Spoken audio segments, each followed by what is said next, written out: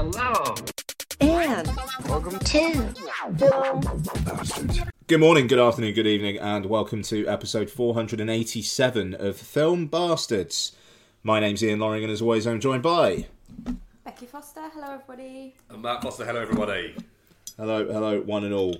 It's Sunday morning, and I just opened a bottle of Heineken. So it's Sunday morning. We're schedules just kind of all over the shop at the moment, but we've made it work, and we've got a pretty dang full show. Yeah. Out of nowhere. Yeah, quite. No, I mean, like, I think we all, considering like all the main reviews, like we were only able to see them from Friday, we've done well. So we've all seen Dungeons and Dragons: Honor Among Thieves. Yep. We've all seen Tetris. Yep. And I think Mark and I have seen Murder Mystery 2. You've seen it as well, haven't you, Max? Yeah, I watched it too. Oh, did you? Okay, Yeah, all right. We watched that separately, didn't we? Mm-hmm. I finished at 6 one evening, and then Mark finished at 9, so I stayed at work and watched it in the office. Nice. I'm surprised, and it sounds like you are really happy with your choice. So yeah, no, we've got a full-on triple banger then, brilliant. Also have some what we've been watching, trailers, all that kind of good stuff. Patreon.com/filmbastards. We're on a kind of a little bit of hiatus from the marathons right now. I think we probably just need to firm up exactly what we're doing, and maybe we'll announce next week. Yeah. Okay, all right, that sounds good. We're going to try and do something to give patrons something within the next couple of weeks, but marathons have had to take a bit of a back seat just because life has kind of got a little bit complicated for us. We're all busy at the moment, like pretty fucking busy. So it's I'm not busy. Oh, you do something for the patrons then, Bex. There you go. Well volunteered. I could do a live, like, instead of a live commentary, I'll do a live, like, book reading. Just me quietly turning pages every few seconds. That would be compelling, and then going, oh, don't do that. Yeah, live commentary of you reading a book would be good. It'd be great. Yeah, absolutely. So yeah, look, we'll figure something out. But if you're not already a patron, $2 a month and like hundreds of hours of content. Yeah. At this point, I reckon. A highlight being us genuinely having like 4 weeks of regret deep within COVID, I think it was, of deciding to do the Hellraiser movies as kind of a joke. That was 2020. Yes, that was 2021. So it was kind of like COVID was defo still around. Yeah. But yeah. So all the Hellraisers somehow. I did all the Bond films over the course of like 3 years because I kept on having to delay it when No Time to Die was getting delayed, and then literally finished it the day before No Time to Die came out. Timing. We've done Scream. We've done Guy Ritchie. We've just finished up Bong Joon-ho, Baz Luhrmann, Michael Mann, yeah. So just there's a lot of content. It's patreon.com/filmbastards. And also, please do subscribe and listen to like-minded shows like Chin Stroker versus Punter and Entertainment Landfill. Other shows of the Pod Syndicate family have gone by the wayside. The Rewatch project is still ongoing, obviously. So we all represent the cockroaches of the podcast industry. We will not fucking die. Yeah, we live on. We live on. So, let's get into some movie news. I'm gonna start with and I think this is a little bit old, but I don't think we've covered it. So Adam McKay's got a new film in the works, and it sounds really, really weird. So I just want to find what it's called. I think it's called Average Build, Average Height, or something like that. And it's about a serial killer who gets into politics to try and make the laws bend in order to make his killing easier. Which seems like it just could happen. I mean, it is an incredible premise. And God, I just want to make sure that I haven't actually dreamed this. Yeah, no, I haven't. Okay, so I'm just pulling this up now. Average height, average build. The cast: Robert Downey Jr., Robert Pattinson, Amy Adams, Forrest Whitaker, Danielle Deadwyler. Hell of a cast. Yep. And I mean, you know, Don't Look Up. I think in my mind's eye, we all broadly liked Don't Look Up. Yeah. And yeah, it's interesting. So McKay had been saying that he was writing a script that tackled big dirty money. And yeah, I could see that being this. Yeah, a killer using political lobbyists to help make his murders easier. Oh, he loves this type of shit now. He's very much in his groove of these type of movies. I'm hoping it's a little bit less scattergun than the past couple he's had. Yeah, I mean, I'd like it, but they've all seemed a little bit too heavily leaned towards satire. Yeah, look, I mean, Vice was the low point for me personally. That was fully just head up his arse.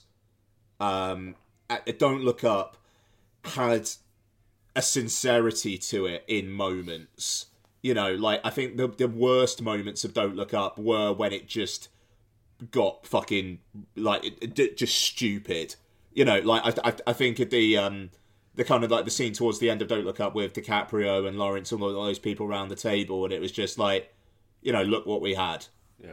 Yeah, and, you know, and that stuff was just very, very sweet. This sounds like it's going to be going for the jugular. But I mean, that's a good cast. I mean, like, so what? Robert Pattinson going to be the killer? Robert Downey Jr. going to be like the lobbyist or something? Are we thinking? It sounds more like that, doesn't it? It'll be an interesting one. So we don't know whether it's going to streaming or what yet, but yeah, good on him. Well, I assume that'll be like filming this year, out next year. So yeah, cool. Okay, Killers of the Flower Moon is going to be playing Cannes, is coming out in October in cinemas and getting a theatrical release before going on Apple, and is apparently nearly 4 hours long. Which of course it's nearly 4 hours long. I want Marty to take all the time he wants to take. Yep. But the thing is, yeah, I'm very much at this point where there's every new Scorsese movie, because they only happen like every 3 years, it is getting closer to being his last, and I think Scorsese knows that. He is one who said that he will keep going until he can go no more. But even he must know, do you know what, though? This might be the last one I do. It might be the last one I do with any of this collaborative team. It's why he's brought back. Why now he said he only wants to work with the people that he really has loved working with throughout his career. It's why De Niro's back for them all. It's why DiCaprio is going to be in everything he does now. And that, you know, that's it. And he's added Jesse Plemons to that list of people now as well. But Meth Damon. Yeah. But if he wants to churn out 4 hours, then I am more fine with watching 4 hours of what Scorsese is doing with Killers of the Flower Moon than I am with Ari Aster's Uncanny Valley fucking 3 hour movie. So that was exactly the comparison I was thinking, Mark. And it's like I genuinely don't know whether I'm going to watch Beau is Afraid. Even if people say it's fucking brilliant and whatnot, it's just like, yeah, but if you also said Hereditary and Midsummer were brilliant, then I don't think I'm going to trust your opinion. And it's interesting.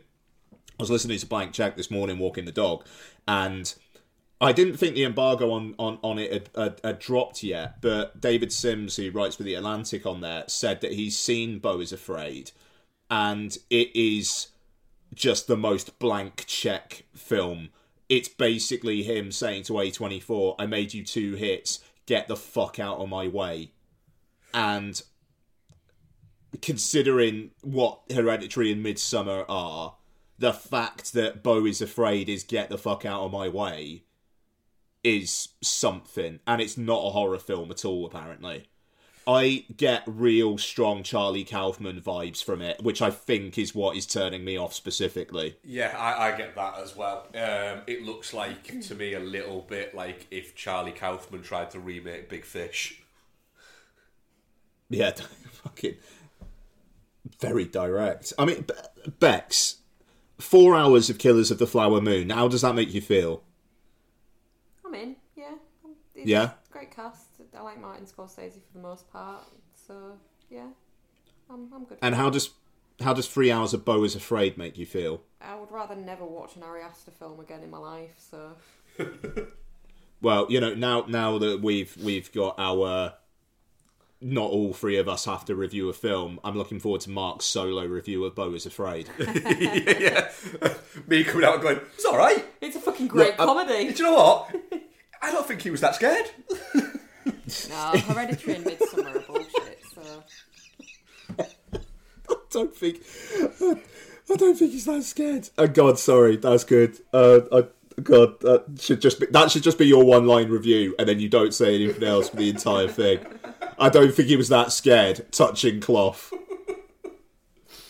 No, I mean, like Jord said, he's going to come on low, and like if Jord comes on for it, then I'll make that sacrifice, I think. So yeah. But hey, long movies. I'm all for long movies. Just make it worth it. Yeah. That's it. You know, Scorsese has kind of for like near on 50 years. Well, actually over 50 years of great filming. I think it's about time we kind of went, all right, do you know what?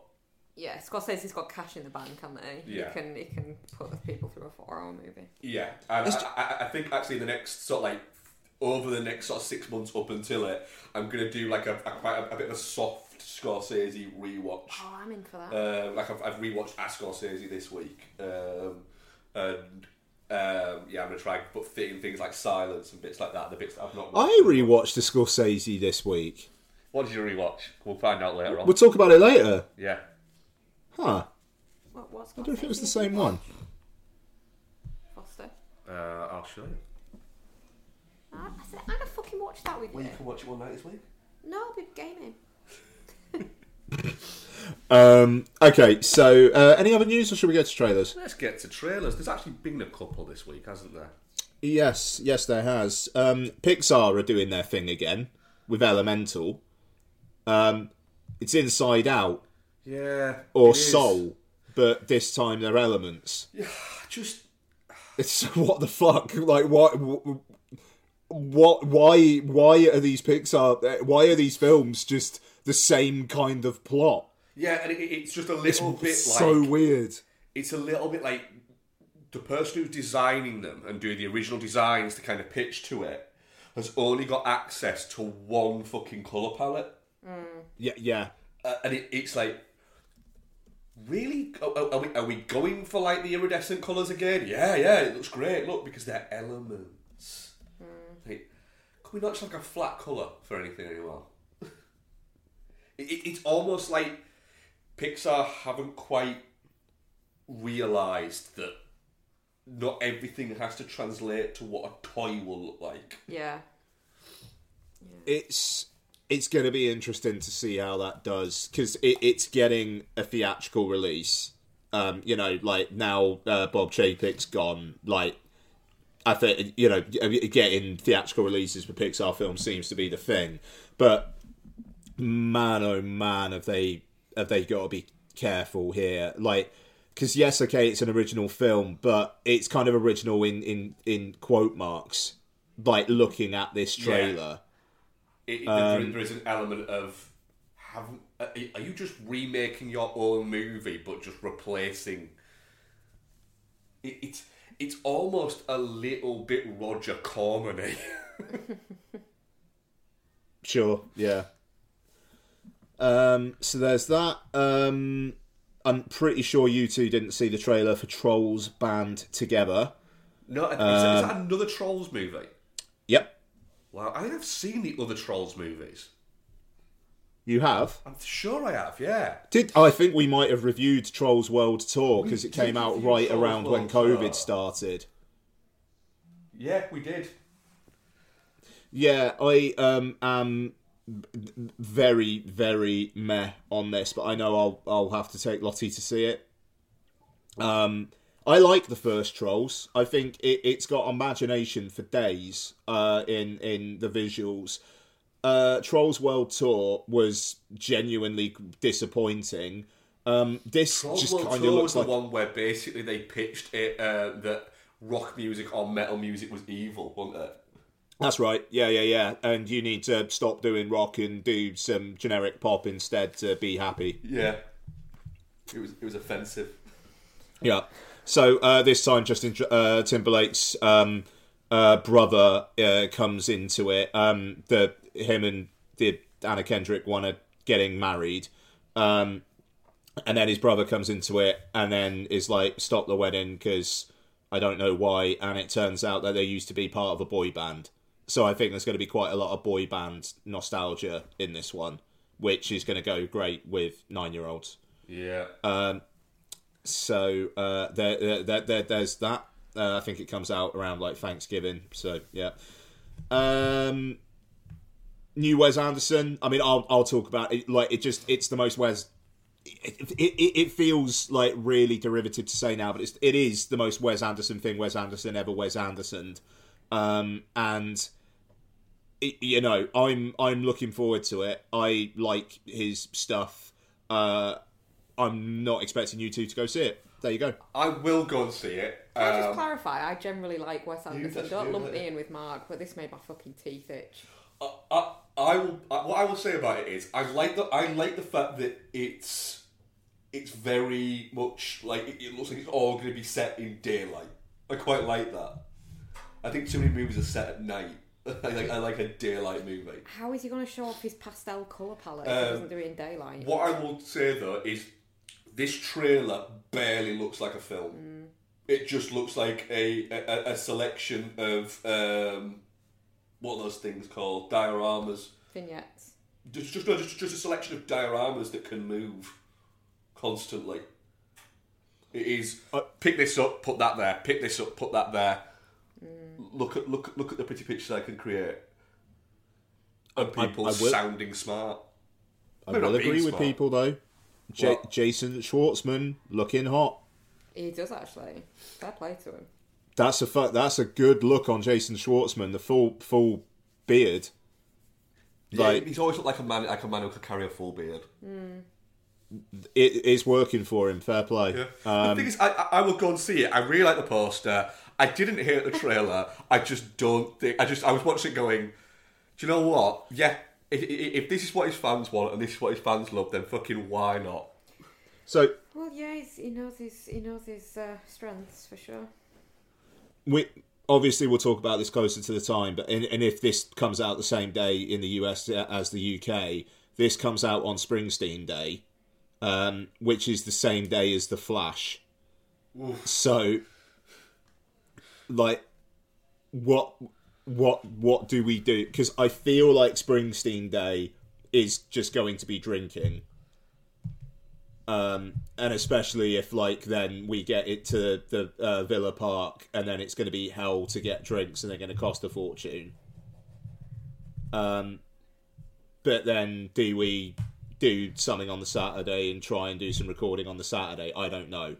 Yeah, we'll definitely work that out, but we'll work something out for sure. We'll pick it up because obviously my boy Paul's coming as well, and I think he would probably be up for recording. He has opinions and listens to the show. Hi, Paul. Hi, Paul.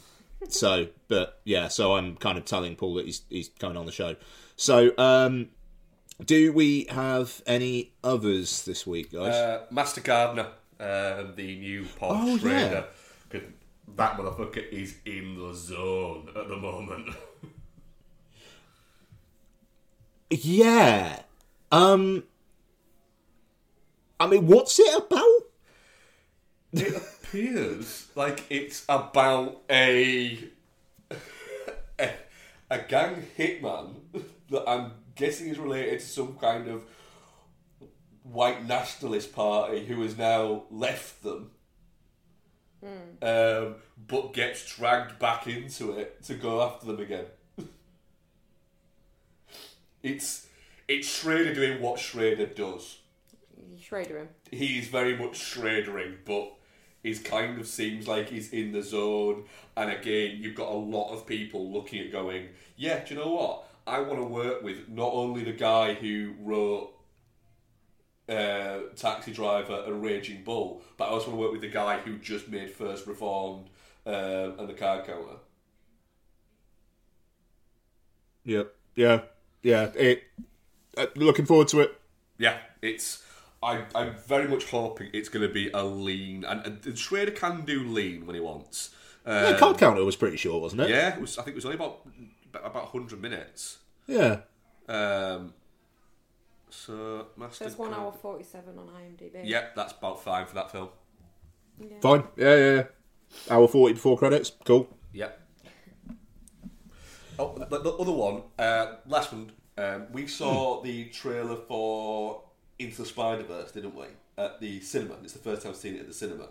Seizure-inducing trailer for Into the Spider-Verse. Yeah, that film looks fucking busy to the extreme. And I was a little bit like watching going, if this is 2 hours of this, I'm not sure.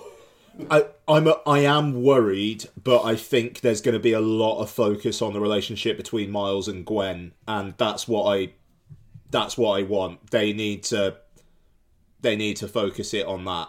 Yeah. I want those two to be happy together, and like if they first one, you know. Yeah, you haven't made it for the first one, have you? No, really? No, it's boring. Boring. Wow. That's a take. Good stuff. Well, do you know what? I maybe watched it in the wrong frame of mind. I'm gonna give it another go. It's just I've not made it back to it yet. I have to restart it. I'd restart. We didn't watch when we're tired. Yeah. Comes out in early June. I believe so. Yeah. Yeah. It's the Friday that we're in France. So yeah, that's the first Friday of June. So yeah. There's a lot of stuff coming up. Jesus Christ. Okay, so let's move on and let's talk some Dungeons and Dragons. Do we want to talk about that? Actually, I'm going to change my mind on that. Let's talk Tetris. Tetris is directed by John S. Baird, Bardy Bairdy Bood. And stars Taron Egerton, Toby Jones, Rick Yoon. Always fun to see Rick Yoon credited as bank manager. The bad guy from Tomorrow Never Dies, barely looking any older, like 25 years on. I mean, Die Another Day. No. Yeah, Die Another Day. He's the guy who gets the diamonds in his face. Yeah. Yep. So 20 years after. Roger Allam, Nikita Efremov, and plenty of others. Sorry, that was chaotic. So, it's just the IMDb order's really weird. So, the story of how one of the world's most popular video games found its way to players around the globe, businessman Henk Rogers and Tetris inventor Alexei Pachinov joined forces in the USSR, risking it all to bring Tetris to the masses. when the word came out that this was being made, it sounded like a joke. But what you have here is a film called Tetris, which isn't in the world of Tetris. It's about the business deals that gave Nintendo the rights to putting Tetris on the Game Boy. Yep. Which is thrilling sounding. Now, Bex, obviously, out of the three of us, you are the most gamey person. Did you ever need to know how the business deal behind Tetris was done? And if you did or didn't, are you now glad that you do know how it was done? Yeah, I mean, it's very dry sounding material for sure, but it's actually kind of like, with all the Russia stuff, it's kind of like, it's quite exciting when you actually watch it. Well, exciting is probably the wrong word. Twisty, like dangerous. It's a much more interesting story than I anticipated. It's when the news of it first came out, and even when the first trailer came out, it was a bit like, really, they've made a film about that. But yeah, it's more interesting than it probably should be. It's more interesting as a film than it probably was in real life. Well, yeah, the real guys have kind of come out and said that they read the script and kind of like suggested bits to change, but have also said, but also we're very aware of the fact that this just didn't happen. You know, it is a movie, and that's cool. Yeah, I think they were quoted as saying it's true to the spirit of what happened. Yeah, but it's like saying there's a car chase in it.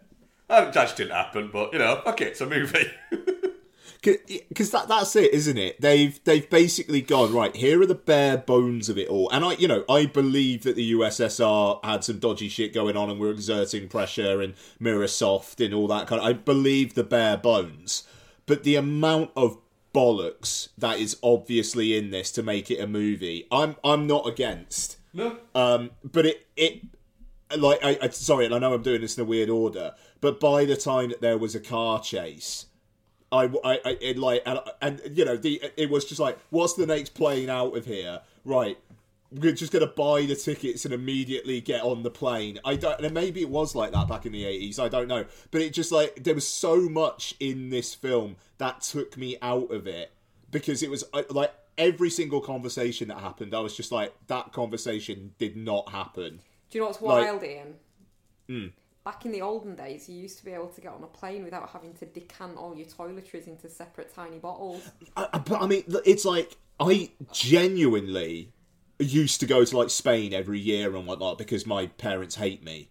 But I've blocked it all out. I appear to have blocked out all flights that I have taken until I got with Donna. And that was post 9/11. I genuinely cannot remember the airport or airplane experience before that time. Yeah, I can really. I can. It was a lot more fucking chill. But you did have to get there a lot earlier than you do now. Like, now you can literally check in online and rock up about 10 minutes before your flight's due aboard, can't you? Yeah, pretty much. Whereas I think back in the day you used to have to get there at least 2 hours before. At least 2 hours before, yeah. But yeah, it was weird, like smoking in the airport. That was smoking on a plane. Yeah, well, yeah, smoking areas in the plane and stuff. Yeah, he's wild now. The idea of it. I mean, it does, and I don't want to like scare you guys or anything, because I know you're about to go on your first like abroad holiday since I've known you two. I'm pretty sure that's right. Yeah. Like, planes still have those, like, smoking, no smoking kind of, like, indicators on, because planes are old. Yeah, I think everyone seems to think that, like, planes are, like, 2-3 years old, and some of them are, like, 30 years old. Weird, isn't it? Yeah, I mean, it's... and don't get me wrong, I touch wood, I feel safe as fuck on planes. Like, it just... it's just the whole... they know how much they'd have to pay out if there was ever any like crashes and whatnot. So they are so rare that I'm just like, okay, it's safer than being in a car. Yeah. That took me out of it. And also, I said to you guys already, and I'm intrigued to see what you guys think of it. Actually, now you've seen it, how do you do fellow kidsness of the way that it depicts video game imagery and that one analogy about Super Mario and the piranha plant? Just, what the fuck? Yeah, it did feel a little bit... But then again, that could have just been him talking Nintendo to a Nintendo guy trying to kind of, you know... I don't know, you're talking to the head... Obsessive. You're trying to convince the head of Nintendo to give you a chance by saying, like, you know, it's like Super Mario and the piranha plant. You know, it's I don't know. Like, I had a meeting with someone from Microsoft last week, and I wasn't going like, you know, it's like I'm the Master Chief and you're one of the Covenant, and you don't fucking do that. I don't know, bullshit. I don't know. Maybe it's literally because I've been involved in a fucking sales pitch with a software company literally in the last week that actually. Yeah. Anyway, Mark, what do you think of the film? It's a little bit too long. This movie should be under 100 minutes. It spends a little bit too much time just kind of repeating itself with the same bits, which I get is what it's trying to do. It's trying to prove the over-heightened bureaucracy and nonsense of the Soviet state, but you know, and as well to highlight that particular moment, the fact that it was during it was all collapsing, and so everybody was just trying to do what was kind of get their way out of it, make the last little bit of bank before it all fell apart, but. There was an awful lot of the same scene just being replayed, and so it did feel a little like that. I like the kind of almost it never quite descends into full blown ridiculous, but it does teeter very much on the edge of it. Mate. Yeah, it gets really really close, but it never hits the point of where I felt like we were getting towards Funny or Die SNL. Never quite descends into farce, does it? Yeah, it never quite goes to farce, but I think you're very aware that you are watching a complete Hollywoodized version of a story. I think one of its main problems for me is the cast all seem to think they're in slightly different films. Like, you've got Toby Jones doing just honestly the worst performance of his I've ever seen. Right. Can I just check for a second with the Toby Jones bit? It's Toby Jones specific. Mm-hmm. I don't think he's a good actor. I think he has become one of those British actors that people have decided they think he's great because he's British. And he's a character actor, so therefore, well, he must be good because he's been in all these movies. I don't think he's actually that good. A little bit like somebody like Richard E. Grant. Richard E. Grant's not a good actor, but he's not a very good actor. He's very good at being Richard E. Grant. But he's not a very good actor because sometimes he's Richard E. Grant in stuff where he doesn't need to be Richard E. Grant. Like Idris Elba. Yeah, but not that Rich Elba just sees himself as a movie star. But Toby Jones, often people will say about Toby Jones, "Oh, he's not that great in this," and usually he's pretty good. But it's like, no, if you look at his entire career, is he usually that good, or has he been really good in 3 or 4 things? Sorry. Anyway, yeah, probably the weakest performance I've ever seen Toby Jones turn in with that fucking awful accent that he was doing throughout. So he seems to think he's in like some kind of parody, as do the British baddies. No, Robert Maxwell and Ken Maxwell are just like that. Why are we always cunts in stuff, British people? Like, at the moment, we're always the dickheads. I mean, Robert Maxwell was a pretty special cunt. Yeah, he was a pretty extreme cunt. And the thing is, that's probably tame for Robert Maxwell. But then, like, Taron Egerton, he seems to be taking things pretty seriously, as do all the sort of the Japanese side of the film. But I think what that's doing, what Baird's doing there is he's basically saying, look, these are the serious kind of business guys that are having to deal with the ridiculousness of all this lot, where they're just trying to get a deal done and they're trying to kind of be fair. I thought the Russian side of stuff was done really quite well, to be honest. With that teetered the line very well between, you know, when they're sort of going between the different rooms. Yeah. That could have easily got really stupid, but it just keeps it on the right side of yeah, do you know what? I could see this being something that would happen. Yeah. That Sasha bitch, she can fucking choke. To, you know, snake. What an absolute snake.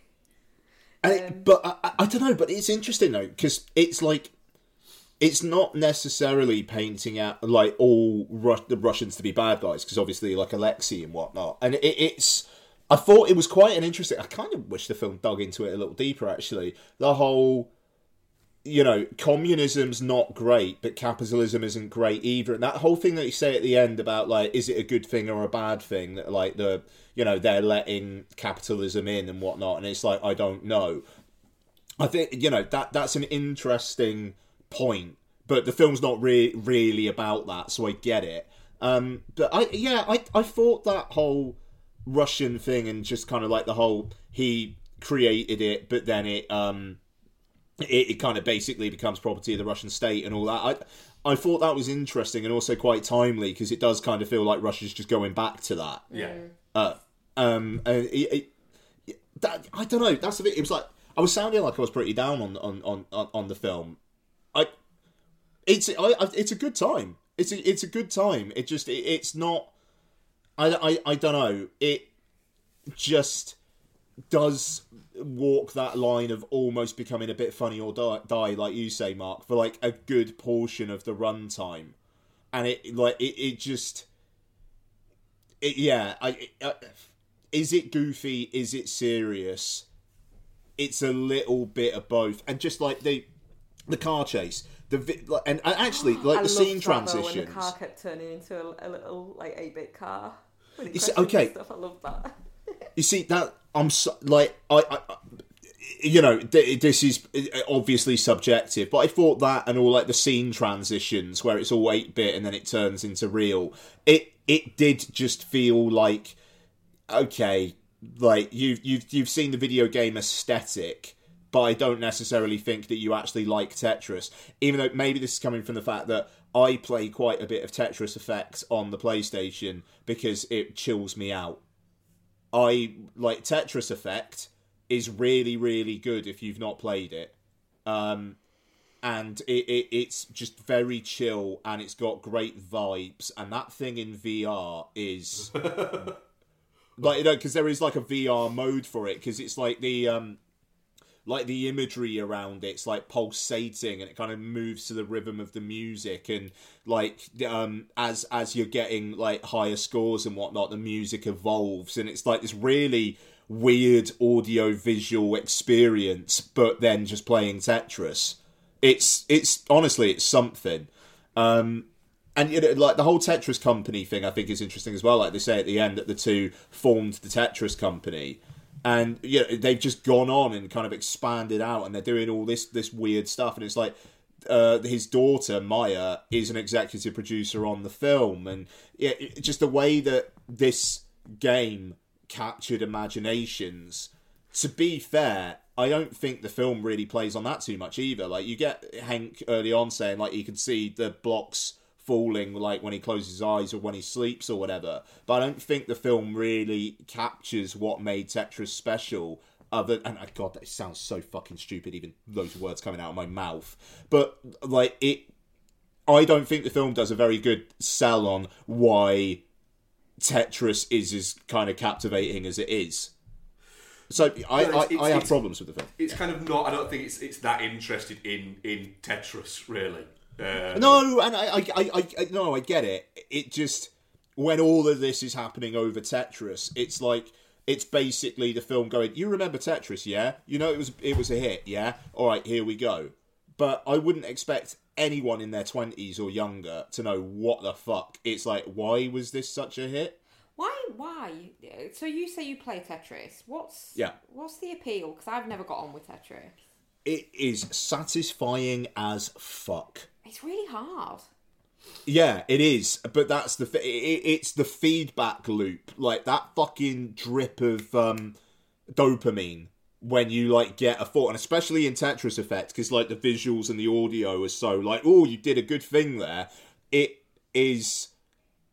I just find it I find it compelling, and just like finding the way of getting the 4 lines in a row and kind of like setting things up so then you can do that again quickly, and like it's the fucking up and knowing that you've got to rectify your own fuck up later on. Yeah, I just sorry guys. Yeah, I'm gonna put in the chat. I'm just gonna put some footage of Tetris Effect in. Like, honestly, it's so fucking good. But yeah. I just find it really infuriating when all the blocks get to the fucking top of the screen and then you're dead. Oh, it's great. I quite enjoy Tetris, but it's just one of those games where I think I could easily play for 5 minutes. It's actually 2 hours. Not much of a plot, is there? I don't care.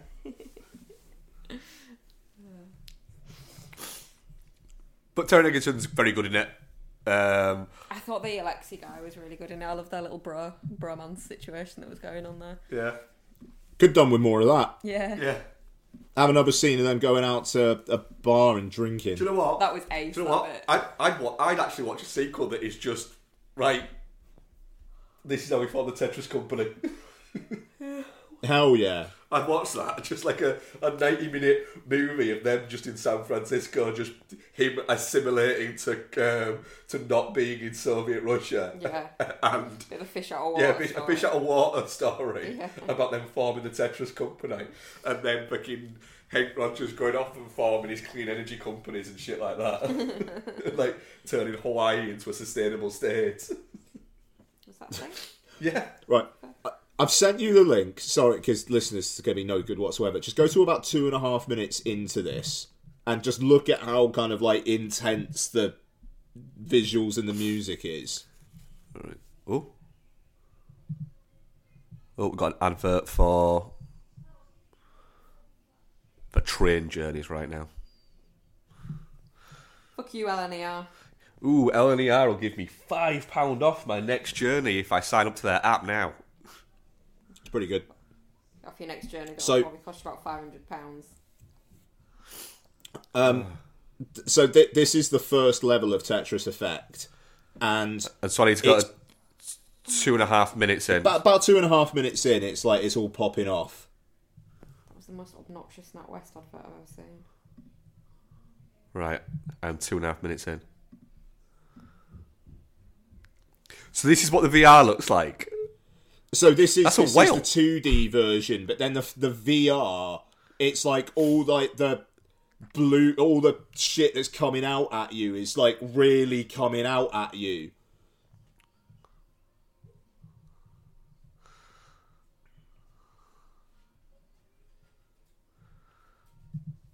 It's kind of bonkers though that Tetris, this game that was free, with like and was synonymous with the Game Boy, is still going now and still doing like different innovative shit. It's kind of cool.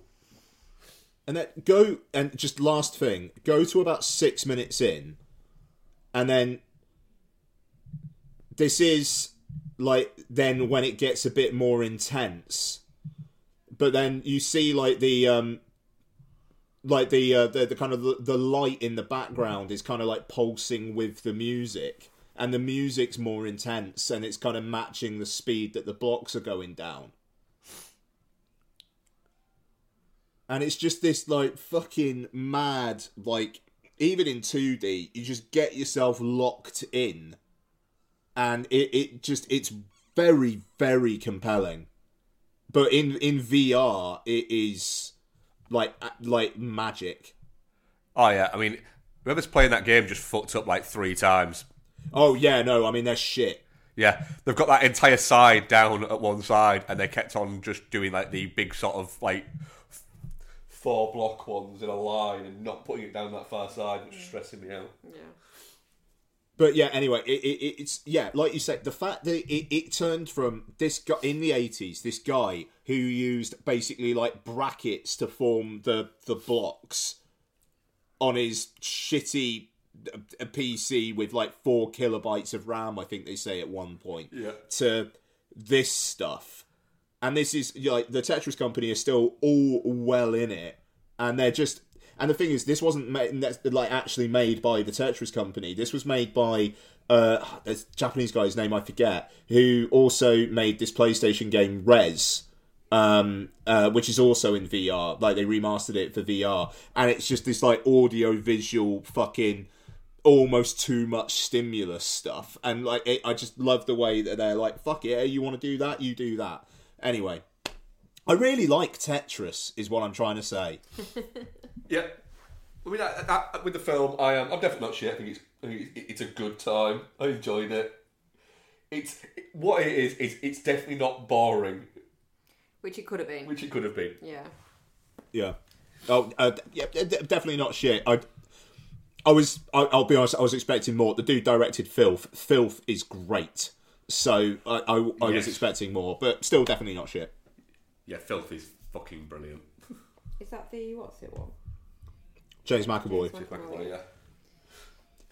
Filth, which manages to be both one of the most like reprehensible movies but heartbreaking movies at the same fucking time. And then ends with like a cartoon sequence. So Love Really Hurts Without You, which just feels perfect. That genuinely, just lastly on Filth. I know it isn't the film, but just goes. But one of the few movies that I actually left during it to go for a pee because I was hating it that much. Like, I utterly despised the first half. And then something happens as you're getting towards just over the halfway point where you go, oh, I was supposed to hate the first half.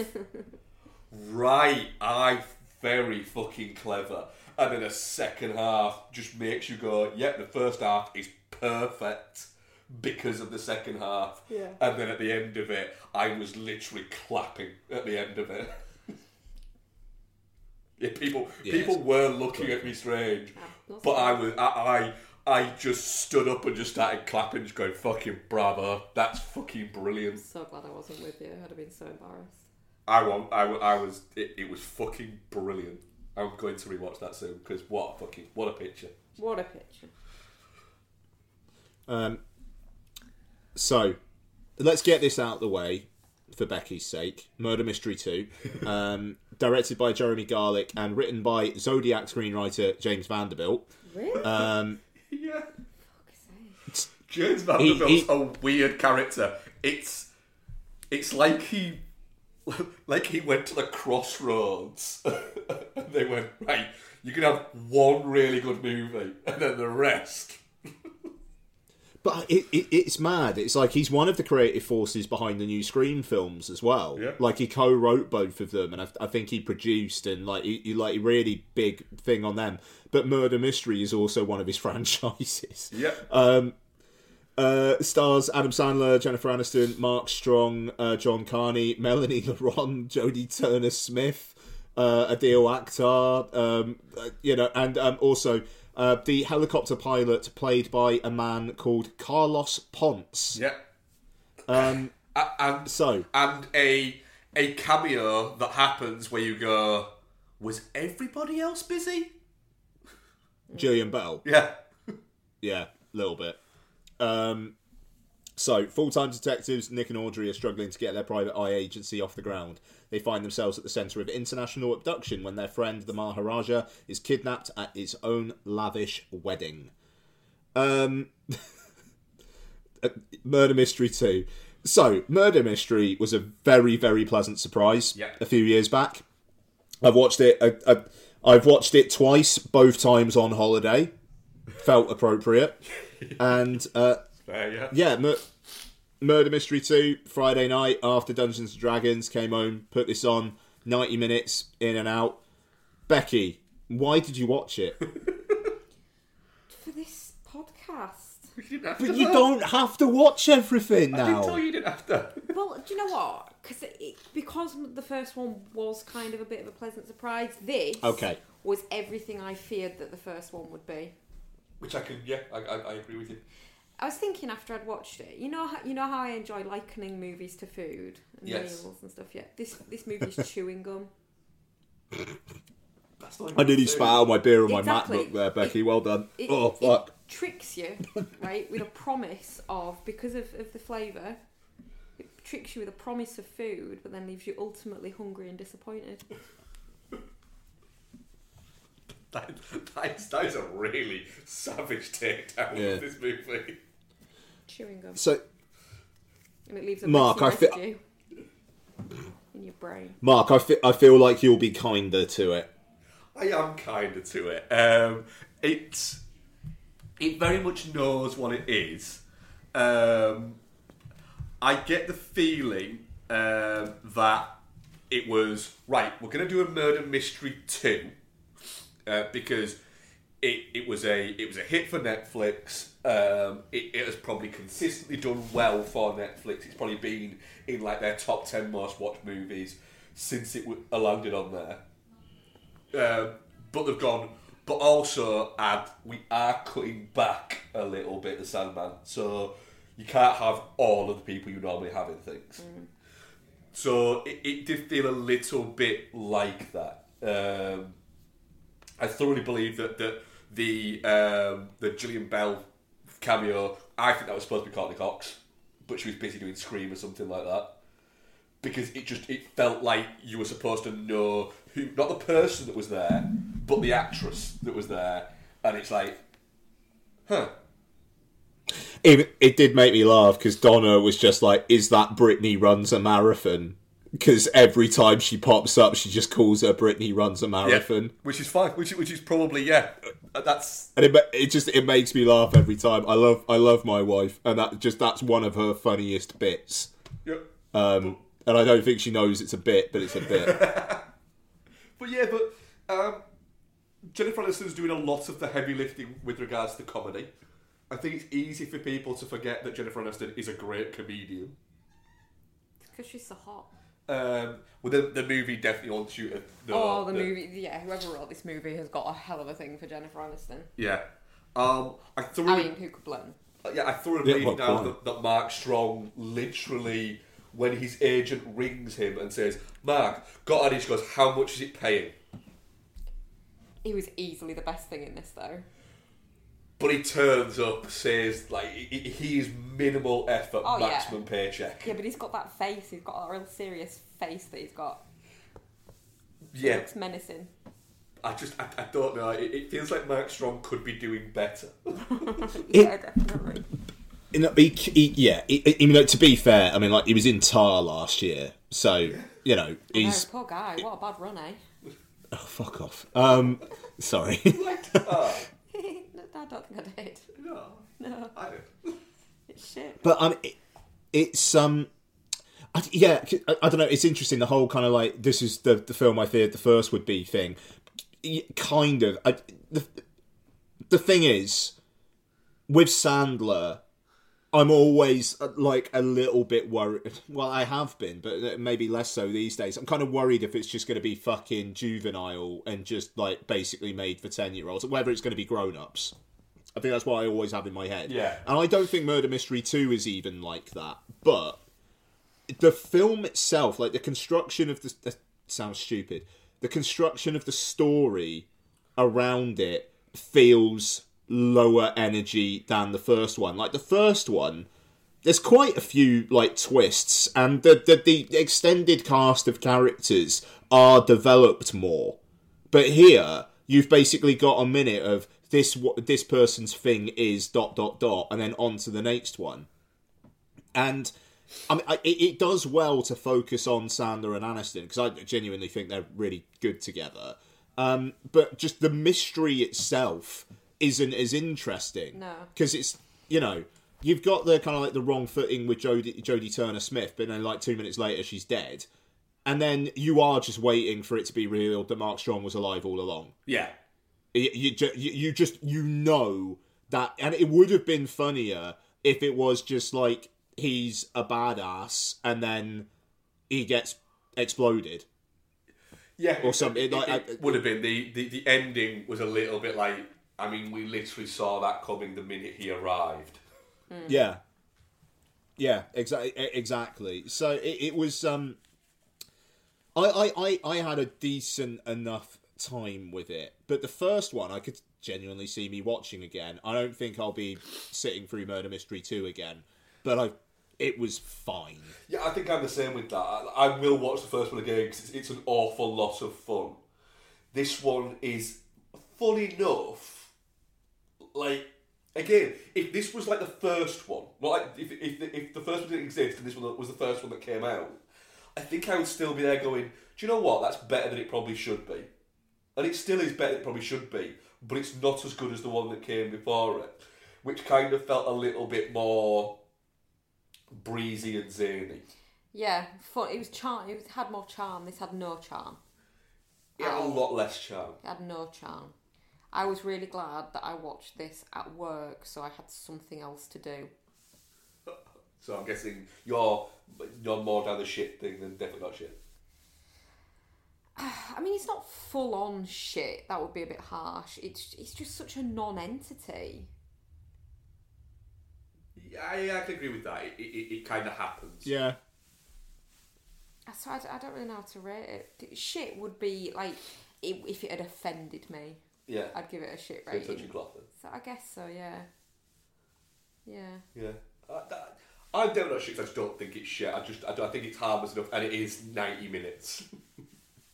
Hey, look, yeah, mild, definitely not shit. And I just felt bad for Melanie Laurent just watching her in it. Yeah. A little bit, to be honest. To go from like what was it? Which Tarantino was it she was in? Bastards, yeah. To this shit. And it's, I don't know, like she directs her own films and whatnot in France, and it feels like, hey, look, if this is a paycheck so she can self-finance something that she wants to develop or something, then great. But Melanie Laurent and Adil Akhtar, like those characters in this film, it's just the fact that she's obviously a suspect because that is a marriage that just should not be happening. Those characters, I don't. It would have been good if you actually saw a scene where they were having fun together. Or something. Yeah. Because you don't. No, it does seem like she's a bad guy. Yeah, and it's too, like, obvious that she's a bad guy, so she's obviously not the one. But then it's like, well, this relationship's never going to work. I think she's in it because she's friends with Jennifer Aniston. Sure, yeah. Which, let's face it, Sandler has made a career out of just casting all his mates. Yeah, and hey, look, I mean, Sandler, I respect the hustle. I'm sure they went to some very nice places to film this. Yeah. You know, and that's great. And it obviously works with Netflix because they re-upped his contract. But he also did Hustle last year, you know. So he's doing the new Safdie Brothers film, which apparently is set in the world of sports memorabilia, which sounds exactly what Sandler should be doing. So, you know, he's got a career which is working well. Kind of do wish that he'd get on the big screen at some point, but he likes working with Netflix. That's it. He's you know, Netflix offer him a boatload of money, and he's been Netflix's boy for, you know, a long, long time. You know, yeah. And the thing is, I think it's quite clever what Sandler did in the sense of his movies were, he went through a bad run where he made some bad movies, and even he admits, I made shit Adam Sandler movies, and people were I was no longer, you know, guaranteed a hit every movie I made. And so he went down the Netflix route of being, well, if I'm not going to be the big fucking guy at the box office, I can be the biggest guy in streaming. I just wish he'd go away for a bit.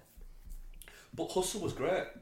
He can make more hustles any fucking time he wants. The thing is, he chucks out things like a murder mystery and a Sandy Wexler and bits like this.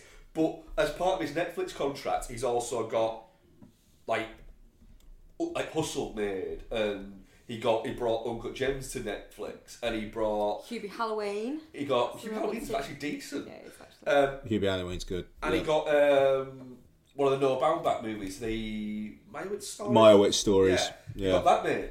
You know, and essentially brought Baumbach to Netflix. So he has done bits as well. Yeah. I like Adam Sandler, even though his statement when he first signed the Netflix deal was saying, I wanted to work with Netflix because it sounds like wet chicks. There's such a push-pull with... I mean, it's so fucking stupid. The thing is, you never hear, like, a horrible story about him. No, people like him. Yeah, people in the industry like him. He's very much kind of like... He has kind of, like, talked about the fact that some of his jokes now, would he make them now? And he's like, well, no. What you should be asking is, should I have made them at the time? And the answer there would probably still be no. But there you go. I did. And if I did, and he's quite kind of like looks back at stuff and goes, look, I've actually learned from these things. So... Yeah, but then I feel like even recently, Hubie Halloween is not a sensitive portrayal of somebody with developmental issues. No, it wasn't. You know, and that's not like it's a historic film. No, it wasn't. But I think it also, I don't think Hubie Halloween is saying, look, this is what it's like for somebody with developmental issues. It's just, look, I'm Adam Sandler. Did he have developmental issues in that? A genuine question. I think it just seems like he does because it's the Adam Sandler man-child thing. Okay. We still kick okay. ass. CS3P Combat. Player 1, choose your character. Tired of film and television podcasts where the hosts exist in a blissful state of agreement? Instructor. Player 2, choose your character. Well, you're in luck. Punter. Round 1, fight! Allow me to introduce you to the Chinstroker vs Punter podcast, featuring two film and television fans from Birmingham, England, who enjoy their media in very different ways. But anyway, that brings us to the end of the plot of Blue Velvet. The plot. I mean, the main characters are two of the dullest main characters I have ever encountered in any film.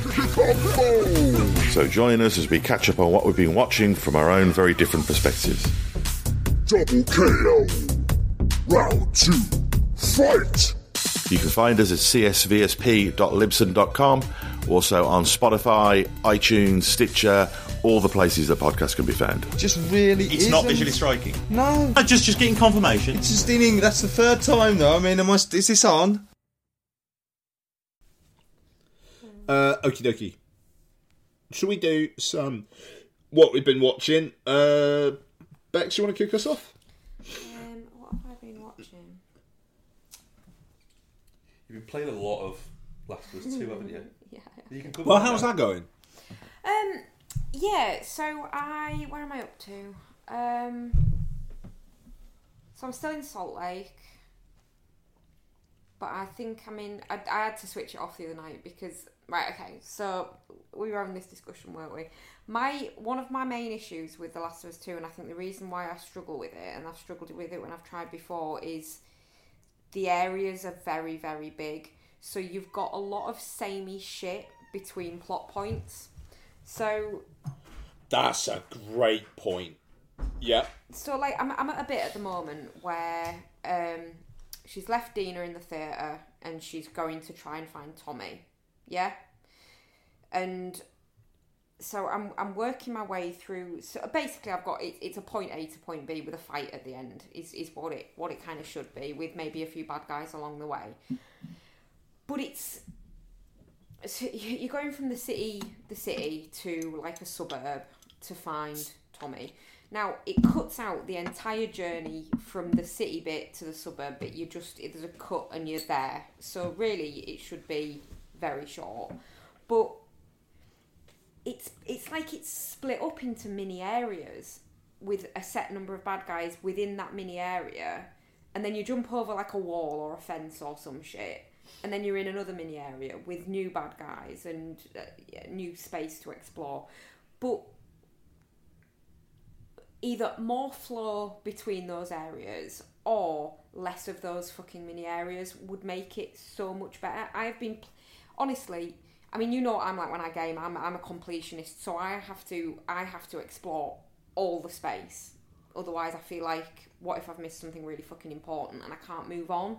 So there's like, say 8 houses or 5 shops per mini area, and there's loads of bad guys, and now there's dogs in there as well. It's the same thing, and it's been like hours, hasn't it? You were playing your game, weren't you, on your Mac while I was sat playing this, and it's just, you looked up at one point and went, "Are you still at this bit?" I've only seen you playing in that bit, and I've been witness to it quite a bit. Yeah, so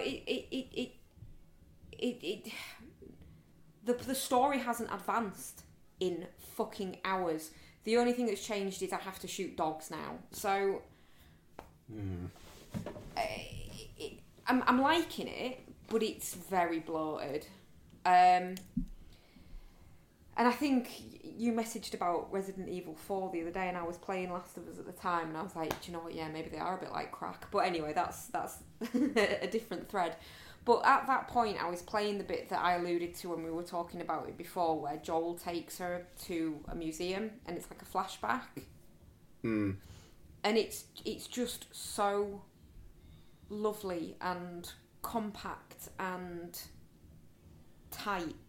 And all you're doing is wandering around a museum and walking up to various placards, like they've got on museum displays, and she's reading them out and putting this hat that she's found in the gift shop on top of like dinosaurs and stuff like that. And it's just so lovely because the characters feel lived in, and obviously they are, because you've lived in them throughout the whole of the first game, so you know them better. But like the Ellie in this game, I don't know whether it's because it's such a big jump between the Ellie that you played before, and obviously it's like 5 years or something, isn't it? Yes. But it doesn't feel like the same person. And they've not really done enough to make you get to know any of the new people. Joel's gone. And I just feel a bit like, well, you know what, I'm enjoying the game and I like stealth killing things, but I don't really care about anybody that much right now. It's interesting, isn't it? Because Last of Us 1 is such a kind of like a linear, we're going to tell a story.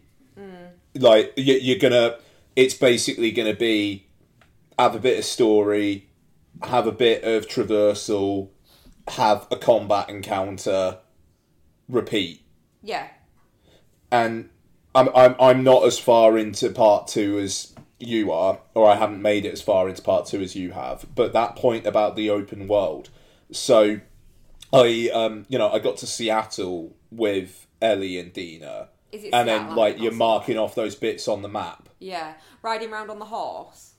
Yeah. In that real fucking confusing. Yeah, go on. And it's like, and I am just a bit. It is just a bit much. Yeah. I mean, it's funny. It's like, I'll talk about Resident Evil 4 in a bit, but with the lake in Resident Evil 4, and I think the lake's in like the old version, but there's just like a few things to do, and I'm just a bit like, just tell me what happens next. Like, I just want a focused story. But yeah, anyway, I get it, is what I'm trying to say, but apparently there's not that much of that in part 2. Right. So I think maybe it will focus down and be a bit more narrative focused the more you get into it, at least from what I remember reading. Yeah. I mean, the thing is, the bit that I'm playing now, it's not like... There's a lot of, it's more open world than the first one, but, like, that bit in the first one where you're travelling with Sam and... Henry? Yes.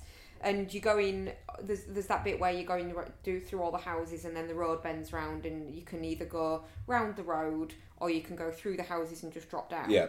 It's a bit like that bit. So there's a lot to explore, house-wise, if you want to. I mean, that's the other thing. I'm fucking kitted out with everything. I've got too many bullets because I can't carry anymore. And then all the stuff for making stuff. I've got all of that in stock in my rucksack as well, so I can't actually collect anything apart from, like, when she finds letters and things like that, but I still can't not explore it because what if you miss one of those letters and it's important? But anyway, so it's like that bit. So there's a line you have to follow. It's just it's over and over again. I don't like the fact that I now have to shoot dogs either. I need to find a better way to deal with the dogs. I need games to chill out on the needing to kill animals. It's the fucking noise they make when you shoot them that I can't cope with. And I'm not just dogs. I accidentally set a cow on fire in Resident Evil 4 and I felt awful about it. I think you have to set the cow on fire though, don't you? But, I mean, I managed to get through that area. I think unless there's a bit later on where I have to intentionally set a cow on fire. Because doesn't it... In the start, like towards the start, yeah? I was watching a review of it. It might just be that you can set the cow on fire and then it kills loads of other things for you. Yeah, I accidentally did it and I felt really bad. Just leave the animals alone, computer game. Even though you're right, it did kill a few of the villagers. Yeah. Anyway. But yeah, not as good as the first one currently for me. I don't really care about any of the other characters, or even really Ellie, because it's like #not my Ellie. She's just like a completely different person, which after 5 years you're allowed to change, but it doesn't feel like a development of the character in the first game. It doesn't feel like a logical progression. Oh, and I have a guitar now. You done Take On Me? I don't know. When she first picked up the guitar in the theatre, I was a bit like, yeah, all right, yeah, play. And then it led into the flashback with Joel, so I can't remember what song it was. Yeah, it's not that. There's a bit where she finds it in a store and then plays Take On Me to Dina. Oh, okay. Dina's all right. Yeah, Dina's fine. Oh, she gets in the fucking way. Yeah, I did call her a burden. Do you know why Dina's a burden? How much of the story do you know? Don't think that much. Okay.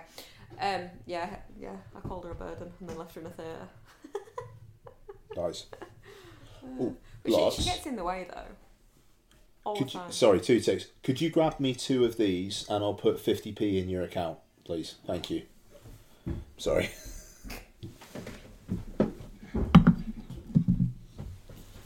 Well, do you think you're going to make it through the whole thing? Oh yeah, I'll play it through. I don't. It's like walking out of a film before it's finished. I've wasted all the time I've put into it up to now if I don't finish it. And I'm not hating it. It's just not as good as the first one. It's just not as good as the first one. I just wish it'd fucking get on with it. And I don't like killing dogs. That's my current hot take. But I'll say more next week, I guess. Once I've probably finished it by then. Yeah, you probably. Oh God, yeah, you probably will have. Izzy's not about. Mark's working nights. What else are you going to do? Exactly. Eat enchiladas and play The Last of Us Part 2. Oh yeah. Mark won't eat enchiladas, so if he's ever not here, I have to eat them. I have to take the opportunity. What's wrong with enchiladas, Mark? Just don't know why I have enchiladas when I can have fajitas. Because they're better. There's more cheese involved. Because they're better. They're not.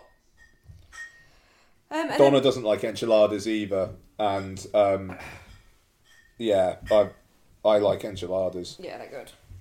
Tell you what, Bex, when we're all out at like a Mexican sometime, we'll have enchiladas. That sounds good. And then the only other thing that I watched was the Black Phone. Second watch? Yeah, second watch. Yeah, it's just landed on Sky, hasn't it? So, I noticed. Well, I went on to watch something. Oh, I sort of started Succession, and in the continue watching bit, the Black Phone was on there. I was like, Isabel, have you started watching the Black Phone? And she was like, yeah, I have. But then it reminded me that it existed. So, yeah, it's a fucking banger. Is the Black Phone? I very much liked it. Yeah, I think it's absolutely brilliant. It's just so well made. It's so clever how it deals with like the ghost kids and stuff like that, and it's just Remind me, it wasn't written by Joe Hill, was it? yeah. Oh, it was? Yeah. Oh, is it a short story that was then adapted? I believe so, yeah. Right, okay. The Black Phone, hang on a sec.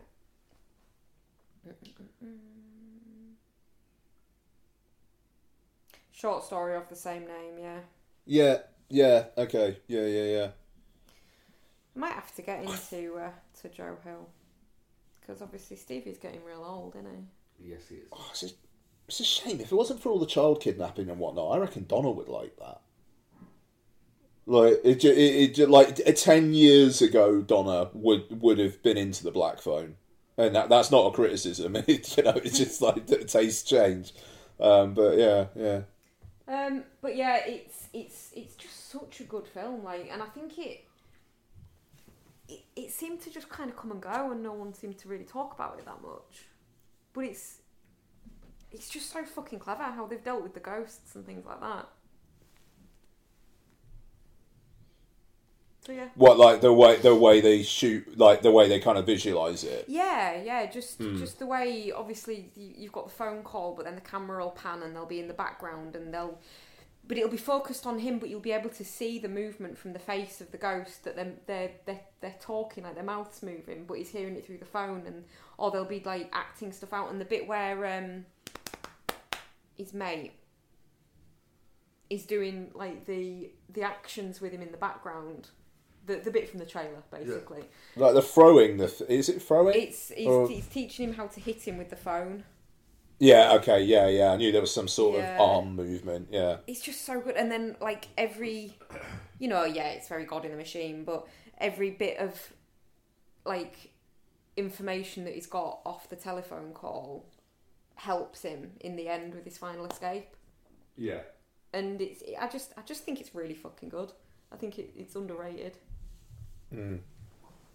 It did well though. Yeah. Yeah. I just feel like quietly made a couple 100 million worldwide, I think.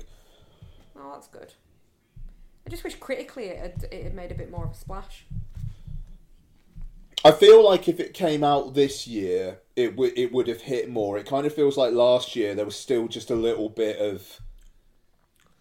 I like people not necessarily going to the cinema all the time, and like the releases are staggered, and it just didn't seem like it was in as much of the conversation. I feel like if it came out this year, like The Pope's Exorcist, I expect that to be one of the most critically well received films of the year when it comes out next week. Oh, God, yeah. At least on Film Bastards. yeah. But yeah, that's me. That's really all I've been doing with my time. Okay, Mark, what fucking Pauly Shore shit have you watched this week? Do you know what? Oh wait, no, I have. Yeah, all right. So I rewatched Friends with Benefits, the 2011 sort of rom-com directed by Will Gluck, off the back of Easy A. So he was, Hot shit. Yeah. And he had JT in there and Mila Kunis, and then you had Richard Jenkins, Woody Harrelson playing a gay sports reporter, but being just ridiculously entertaining with it is good fun. And it's a rom-com that basically signposts everything that's going to happen with it, but I think rom-coms can get away with that. And it's really quite fun and it's quite charming, and Mila Kunis is a large part of that because she's fun and she's charming to spend time with. And yeah, I had a good time rewatching it. But also that came out the same year was No Strings Attached, the Ivan Reitman movie, which was basically about the same thing. And it starred Natalie Portman and Ashton Kutcher. And I'm usually an Ashton Kutcher fan. I'm the one Ashton Kutcher fan out there. But the reason this one doesn't work. How did you describe Mila Kunis? Charming. And fun. Yeah. And engaging. Flip that exactly 180, charming and fun. You've got Natalie Portman. Yeah. Charmless and fucking annoying. And that genuinely is the genuine issue with this movie, is it's not fun. It's not charming. It's none of those things. And the problem is, it's the weird thing here is, this is some of the cast from this movie. So you've got, take away Ashton Kutcher and Natalie Portman, you've also got Kevin Kline, Carrie Elwes, Greta Gerwig's in there, Leigh Bell, Oliver Thirlby, Ludacris, Jake Johnson, Ophelia Lovibond. All these people are actually quite charming and quite... Yeah, that's a good supporting cast. And they're quite engaging to watch. The problem is, the story is actually all about Natalie Portman. And she's like a charm black hole. She's just absorbed everyone else. She just has this constant hue of, I am so above this. Yeah. Yeah, she does. And she has that in everything she's in. But honestly, with this, it was palpable. You watch it going, it seems like every time Reitman went cut, she would literally like just sort of like brush everything off and then just wander off because she didn't want to be around any of these people. And it's just, it's energyless, this movie. You watch it going, I don't know why they would be even friends. Never mind friends that have benefits. They don't seem like they like each other. It's not very good. But again, back to the Natalie Portman thing, she doesn't really seem like she likes anybody in anything she's in. I think she's trying to kind of reinvent herself now a little bit. What, by getting hench for and seeming less cold. She doesn't though. Hang She's on. failing at it. Sorry, what does getting hench mean? Getting all muscly. Right. Oh, is she? Oh, because of fucking Love and Thunder. Yeah. Right. She's got big arms in it, hasn't she? Hench. And everyone got real excited for a minute there. But she's failing at it because she still comes across really quite cold and distant and... Yeah, it's not very good, No Strings Attached, but Friends with Benefits still stands up as a fun movie. Alright, I've got two more. So I rewatched As Good As It Gets, which was like a big hit in 1997. And it was nominated for a bunch of awards, including Best Picture, I believe Best Director, and it won Academy Awards for Jack Nicholson for Best Actor and Helen Hunt for Best Actress. The thing is, and I kind of, as I was watching it, bits from the trailer where I was going, oh, I remember this trailer, because it was on, basically the trailer, this was on every VHS you could rent. So you were almost forced to watch the trailer. So bits of it like live in my mind. And so lines like a receptionist at the publishing house for which Jack Nicholson's character works for, saying, how do you write such great women? And his response is, I take a man and I remove logic and reason. Oh, God. And that is a genuine line in the movie. And the thing is, you're supposed to think this guy's an arsehole, but you're also supposed to root for him as well at the same time. What does he say? Is it positioned... I've never seen As Good As It Gets. Is it positioned as he's saying the things we're all thinking? Or is it he's an arsehole, but he's like... It very much lays him out as he's a prick. All right. But like the... so, do you know the story of it briefly, though? Of As Good As It Gets? he's a dickhead who has a dog. He essentially has OCD and a few other mental ailments, and he ends up like his neighbour is Greg Kinnear, who is a gay painter, who is involved in like a robbery, and he has to look after his dog and all this stuff. But within the first 5 minutes of the movie, Jack Nicholson's character has had 2 homophobic rants where he is just outright, ridiculously homophobic, and an anti-Semitic rant, and he's thrown a dog down a trash chute in the apartment block that he lives in. What? Yeah, that's in the first 5 minutes of this rom-com. And it never kind of stops being like that throughout the entirety of the film. Like, he doesn't really get that much better.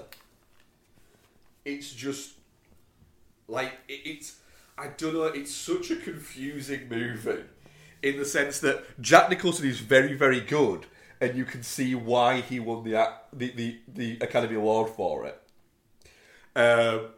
But also as well, you watch it going, this movie, it's not that it's aged badly, it's just that this movie simply wouldn't exist now. Because the script would come forward and every studio would go, do you know what? That script is fucking great. It's brilliant. No, it's not worth the hassle. And that's basically what it is. It's not worth the hassle. Like, there's a bit where Greg Kinnear's character essentially gets evicted from the building whilst he's away on like a weekend trip with Jack Nicholson, that Jack Nicholson has basically gone on just so he can take Helen Hunt on this weekend trip. And Jack Nicholson basically breaks the news by saying, well, congratulations, Fairy, you're homeless now. And so Greg Kinnear's character going, right, damn, where am I going to live? He's like, it's your fruity agent, who's played by Cuba Gooding Jr., has sorted it out for you. And it turns out that he hasn't sorted it out, that Jack Nicholson's basically just told them to move all his stuff into his apartment and he can stay there. And like Greg Kinnear doesn't know this. And then when he gets there, he's sort of saying to him, why are you doing this? He's like, look, just let's not make a big deal out of this. And he's like, I think Greg Kinnear's character says something along the lines of, I love you and this is one of the nicest things anyone has ever done for me. And Jack Nicholson's character's like, buddy, I'm the luckiest man alive if that did it for me. And it's just like, it's almost like he's an arsehole, but he's not an arsehole. But he is still an arsehole. It's an odd film that I'm glad exists, reminds you of how fucking good. And there's another film that I'll get to in a second that reminds you of how fucking good Jack Nicholson was. And it's a shame, and I get it, reasons why he doesn't make movies anymore. But, like, I don't think he's made of the fact that Jack Nicholson is just out there and retired. Or is he just retired? Yeah, he's retired. He hasn't made a movie for over 10 years. He's not, like, unwell or anything? No. He still, like, crops up at parties and stuff like that. Just doesn't want to make movies anymore. He's done that. Don't need to. Made his mark. Fair enough. It's interesting, isn't it? Because he never really forged a relationship with a specific director where it's like, okay, if that director's making a film, maybe Nicholson will do it. Because, we were talking earlier on about Scorsese and, like, De Niro and DiCaprio, like, coming back for him. Nicholson only worked with him once. Yeah. So there's none of that particular pull either. So, so what? His last role was How Do You Know? Yeah. What a fucking film to go out on. Directed by James L. Brooks. Yeah, I mean, that's probably as close as the James L. Brooks. But the thing is, he was... Oh, yeah, because he had broadcast news as well, didn't he? Sorry, yeah. He made a couple of movies in the 90s with Sean Penn, Crossing Guard and The Pledge. He tends to work with the director. He worked with him a couple of times and then never worked with him again. It's interesting, yeah. So speaking of working with Martin Scorsese, I watched The Departed. So did I. What did you make of it on a rewatch? Because I have a thing with The Departed in the sense that, you know, there's occasions where if you were talking with somebody that you didn't really know that well about movies and they mentioned The Departed and they said something, you'd want to punch them on the nose to shut them up. I don't know whether I'd go that far. My takeaway from The Departed on this watch is Jack Nicholson is in a different film from everybody else. Oh yeah, and he's absolutely supposed to be, because he's supposed to be this completely larger than life, just random fucking character. Like the fact that him and Scorsese discussed things that he was going to say that aren't in the script, or was going to do that aren't in the script, just to see what reactions they'd get out of Matt Damon and Leonardo DiCaprio. Well, yeah, because the dildo thing, he just brought a dildo to set and was just like, I'm going to try something. Yeah, and told Scorsese, and Scorsese was like, yeah. And then Jack Nicholson was like, should we tell Matt? And he's like, no, we are not telling him at all. I mean, I just, maybe the funniest thing in any Scorsese film is Matt Damon sitting in the cinema and the guy, like Jack Nicholson, just like breathing heavily and then turning around with a dildo down by his crotch with that look on his face and that hat on. It is just maybe one of the great cinematic images. It's brilliant. It's so, like, that, you know, that random bit where there's opera music playing and, like, he's, like, throwing coke around. He's, like, snort enough until you go numb. And it's like, what was that about? He is having the time of his life. Yeah. Everybody else, I mean, him and Mark Wahlberg are having the time of their lives. Wahlberg, just fucking. I mean, Wahlberg was nominated for Best Supporting Actor in this, wasn't he? Yeah, no, he was. It's just like, I'm the guy who does his job. You must be the other guy. Yeah. One of the great insults. Yeah. But even Baldwin in that. Just before that, when Matt Damon comes in, he's like, I'm really sorry, I've got, for bringing late on. I'm tense. What is it? I'm going to go for a cigarette. Do you want to come for a cigarette? I bet you don't want to come for a cigarette. I bet you're one of those health kick guys. I fucking hate you. Bye. What's up? It's just, you look at going, is Alec Baldwin and Jack Nicholson both just essentially like fucking cocaine, the two sides of movie? Sure, yeah, absolutely. It's not one of Scorsese's best, and it's been said many times. But the fact that this was the one that he won like Best Director for is okay. It was kind of like a make-up thing, and that's I think that's fine. Punch on the nose. It's not. Sorry, that's the punch on the nose moment. Yeah, no, I think there is. Look, just because Scorsese had made better movies, which are a handful of them are some of the best movies of all time, for some reason it seems to be you can downgrade The Departed because Mean Streets, Raging Bull, and fucking Taxi Driver exist. Okay, look, let's just do this a sec then. Like, what else was nominated that year? Let's have a look.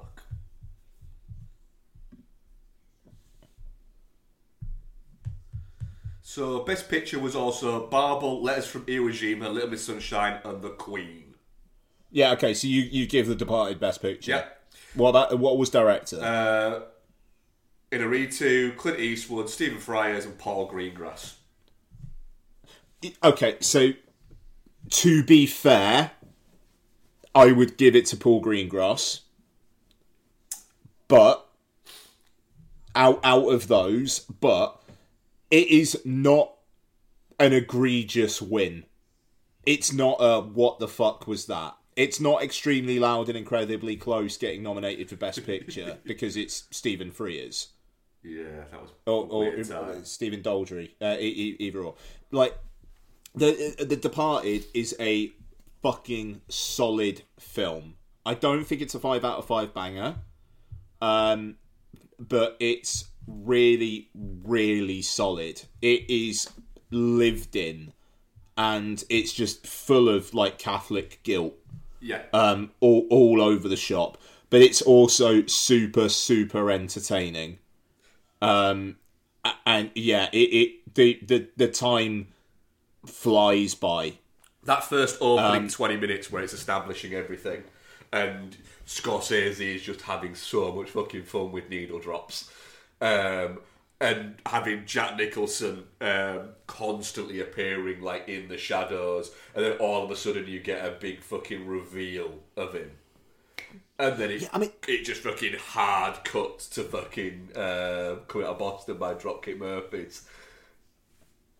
The needle drops are mad as well, because they'll start a song, then that song will stop and there'll be some dialogue, then another song will come in, then that will stop, and then the first song will kick back in, or something like it's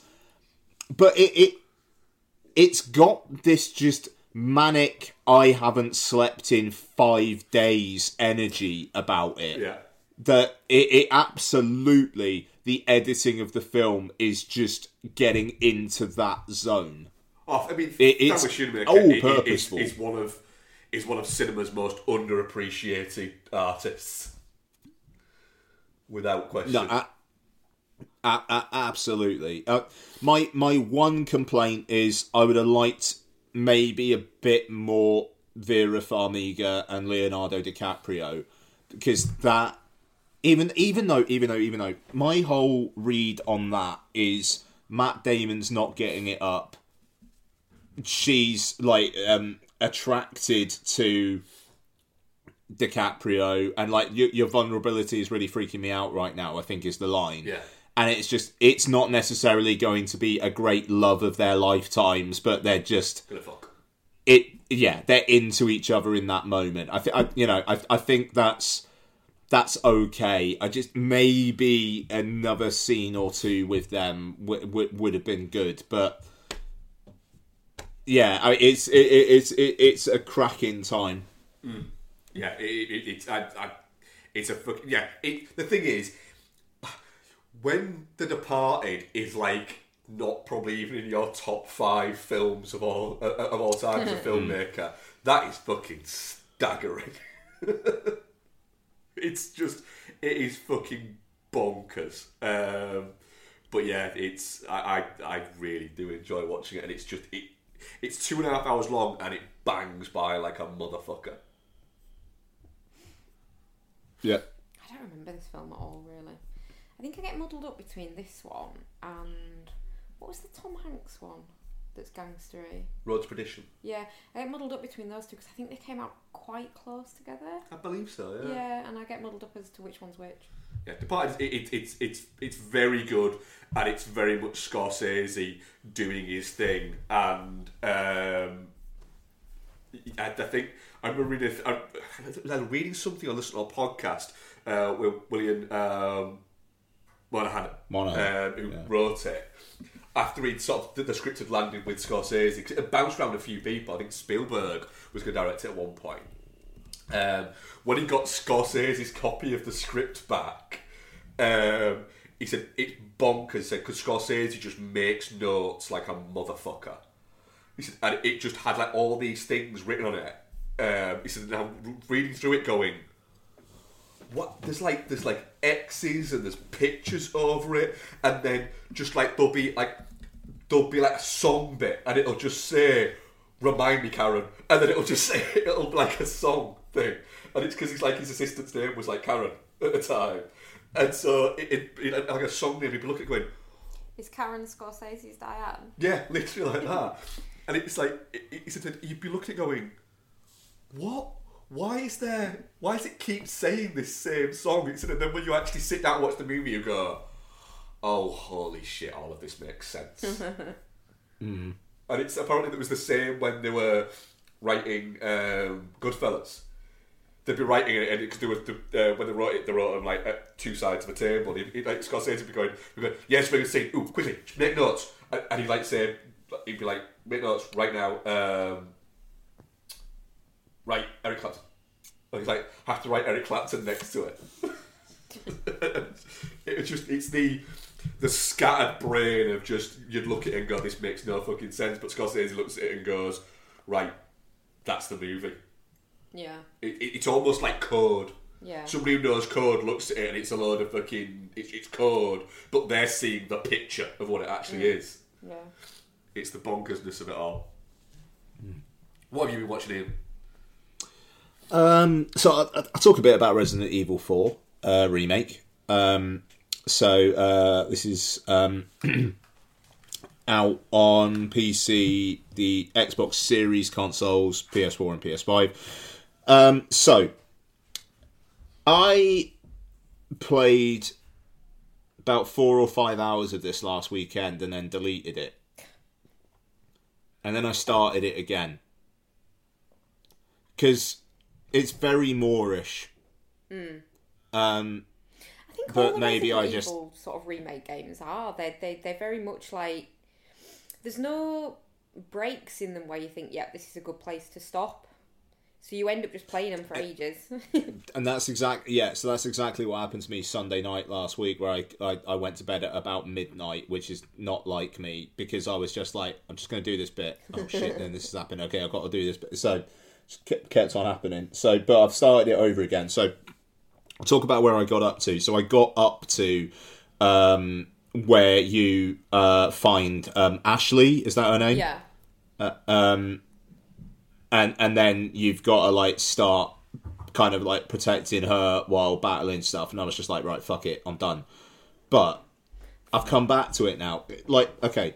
4 is the Las Plagas one, isn't it? Or Plagas or whatever it's called. Sorry? 4 is... Oh, the very sensitive depiction of rural Spain. Yeah. But the virus is called like Las Plagas or something, isn't it? And that leads into like Biohazard, I think.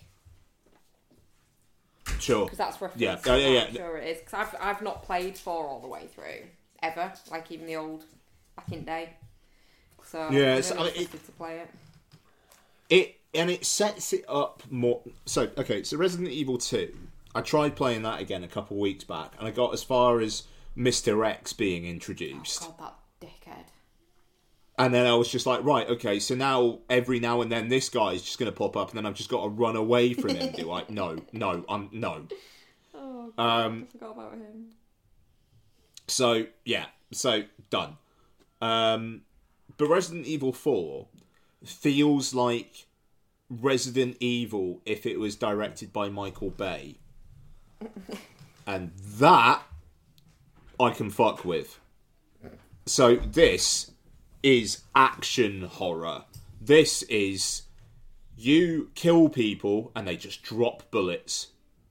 Nice. And you just, I never ever feel like I am not equipped to do the job. Resident Evil 2, I constantly felt like I wasn't equipped to do the job, and that's the whole survival horror aspect of it. Yeah. You know, just the constantly, oh my god, I don't have enough to live. This is like, no, you do that. You just have fun shooting things in the head and then melee kicking them. Like, you jump out of windows, you'll be fine. You know, and it is really, really fun.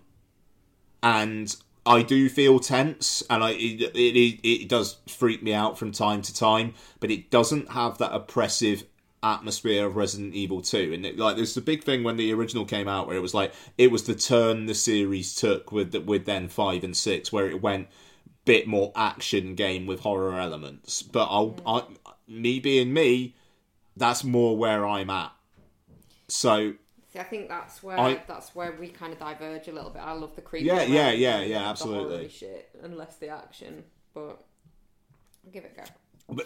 But it's very, very fun. And just the thing is, so with the PlayStation 5, here's a sales pitch for PlayStation 5 again, Bex. So the controllers have these things called adaptive triggers, where you like they can program it so that you have resistance in the triggers. And so the different guns have a different trigger feel. And the feel of a shotgun just being a big pop versus the handgun being a bit more like but, and kind of like the trigger like stopping your finger. It's very immersive. And just like that kind of stuff. And it's just like when you're being like attacked, like they've got you, and it's R2 to stab a knife in their neck. You press that, and it's a really satisfying press down of the trigger to do the funk, and it kind of like replicates the whole kind of like I'm fucking putting this knife in you, boom, kind of thing. It's it's fun. So yeah, I really I'm enjoying my time with it, and I will try and see it out. But yeah, it's fun. So Resident Evil 4 remake. So I watched The Departed, as obviously we already talked about. I watched Ralph Breaks the Internet. Is that the second one? Yeah, it is. Yeah, so I came in from walking the dog yesterday, and the girls were watching Wreck-It Ralph. It was part way through, so I was like, okay, well, I'm not going to get into this because we're part way through. Donna went out last night, and I was playing Fortnite with Lottie, and she was like, oh, I'm a bit bored, can we do something else? And I was like, do you want to watch Ralph Breaks the Internet? She was like, yeah. Now, we took her to the cinema to see it, and she didn't remember a thing about it. Ralph Breaks the Internet, I don't think is as good as Wreck-It Ralph, even though it's got some interesting shit in it about Ralph being insecure about Vanellope wanting to live her life, like potentially like without him being there all the time, and so he's labelled as an insecurity, and then this virus identifies him as like an insecurity, and then it makes like loads of Ralphs, and then they morph into a big Ralph, and then he's kind of like the bad guy at the end, but he's just basically insecure, and I think that's quite a fun idea. It's aged. Like, there's a lot of like websites about that it's referencing. It's like, well, that doesn't exist anymore. Definitely made in a way more innocent time about Twitter, where Twitter is represented by a bunch of lovely blue birds and not Elon Musk just going, I am the Lord, I will take your verified status away from you, give me $10 a month, you fucks. And also weirdly, like, moving the hash tag button, so you have to go in and find your hash rather than it just be on your standard keyboard. It's just a really weird little... Why have they done that? Have they? Oh, I didn't. I don't tweet, so... I don't very often, but sorry, I was looking at... No. When you type, usually, it used to be... Oh, no, what is it? We haven't found it there anymore. Oh, it's on mine. Yeah, but you haven't updated your app. No, I haven't. No. He's made loads of weird decisions. You're not going to be able to vote in, like, like polls. Apparently. Yeah, unless you got Twitter Blue. Yeah. What about when we do our definitely not shit polls? Well, we'll find out in a few weeks. Well, we're fucked. So yeah. But yeah, look, I just looked at the time. Ralph Breaks the Internet. I enjoy it. It's not as good as the first. Lottie, the Disney princess scene in it. Those who've seen it will know what I mean. She freaked the fuck out. She was fucking loving it. It was just like Disney princesses in pajamas. She was all about it. So, yeah, that was good. Rewatched The Unbearable Weight of Massive Talent. That film's cracking. It's just really, really fun. There you go. And I watched Luther, The Fallen Son. Good, yeah, I forgot you watched this. Yeah. Never watched an episode of Luther in my life, but it was on my Netflix loads. So, just very, very quickly, Andy Serkis is fucking terrible in this. Strong what Mark thinks about Toby Jones vibes for me with Andy Serkis.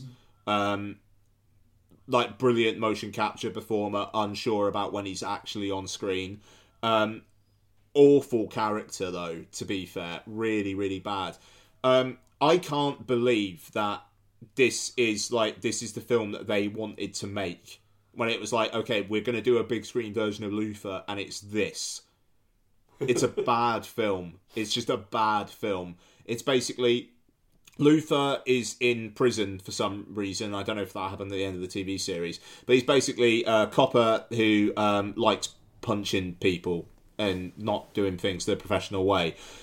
He breaks out of prison because a guy played by Andy Serkis is basically tormenting him with I did a murder that you didn't solve, and now I'm going to do some more shit. So I thought he was like a massive big bad and was like a figure from his past, and it's like, no, he's this guy who's just literally just come up now. He's not a big bad. It's kind of interesting at the start because it's Andy Serkis's character is basically hacking into people's smart home devices to get leverage on them to then blackmail them into doing shit, which is interesting. And it's like this whole thing of what he's blackmailing them for. They're not necessarily like big world-changing things. They're small, embarrassing things. Yeah. That, you know, would just be like harmful to their social circle and whatnot if it went out, which I thought was interesting. But by the end, it's like, okay, Luther and Cynthia Erivo have gone to Norway, I think it is, or Sweden, so that they can have sweeping shots of them walking in amongst like snowy shit. And then the ending is this bizarre. Actually, Andy Serkis just webcast, like, live streams people being tortured and killed. And he's got loads of cameras, and this is the point that Noel picked up on, which is, yeah. He's got all these cameras and all these, like, people. Spoilers for Luther the Fallen Son. All these people are live streaming in. These sick fuckers are live streaming in. But when they log off because of stuff in the film... Everyone they log off, a camera goes off, which seems to be indicating that every live streamer is represented by a camera. And there's a lot of cameras, but he also says that there are tens of thousands of people watching. So how does that make sense? This film is not good. It is really, really not good. And Andy Serkis is wearing wigs that just, what the fuck? Yeah. Bad movie. And I'd be interested to see what fans of the show think, because if I was a fan of a show and then I watched that film, fucking hell, it's like the second X-Files film. There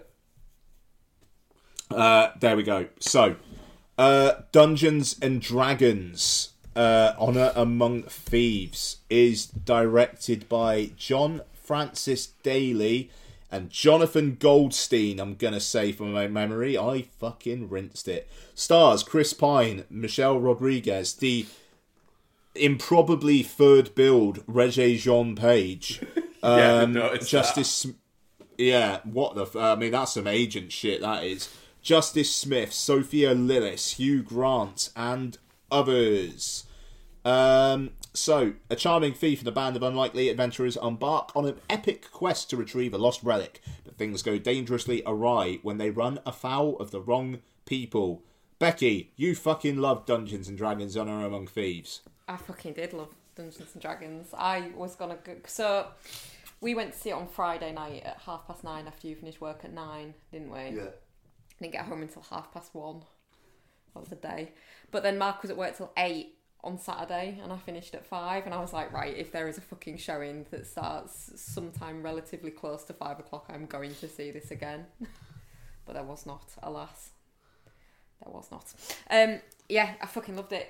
It just had real kind of, like, nostalgic value for me, for like back when we were kids, and like there was just really good fantasy films and TV shows just all over the place, and we just took them for granted. It just really took me back to that place. Like, it had kind of storyteller vibes for me. With like the fucking weird costuming and stuff like that just shouldn't have worked. It should have looked stupid, but I think if you're in, then the cat lady whose kitten's been eaten by a fish don't bother you. Yeah. Do you know what I mean? Yeah. And it just honestly it was just really sort of, I felt really like involved in it, and the story was great and all the performances were great, and it was just like, it gave me that same kind of magical feeling that watching like Labyrinth and Legend as a kid used to give me. I really, really fucking loved it. Film of the year. Good. But yeah, we'll get into it. That bit where he's playing the fucking lute creased me. Yeah, you were. That was some strong 21 Jump Street when they're doing the drugs. Yeah. And they, like, vibes. Like, just where, like, is it like his chin just keeps going down and they hold it for longer than they should, but it's very funny. And his one eye's just getting bigger. Yeah. I just so absolutely loved it. I want to see it again. Well, I might go next week one night. You should. Oh, that's great. Showing at We'll get more. Monday night. There you go. I've checked. Sorry, go on. Yeah, well, I mean, we'll get it kind of more into the detail. But Mark, what were your thoughts? It's really quite charming and quite fun. To be honest, I think they've got the casting really, really well. And if you'd have told me that at any point over the past 20 years, hey, do you know what? At some point, Chris Pine and Michelle Rodriguez are going to be in a movie together, and they're going to have such great fucking chemistry.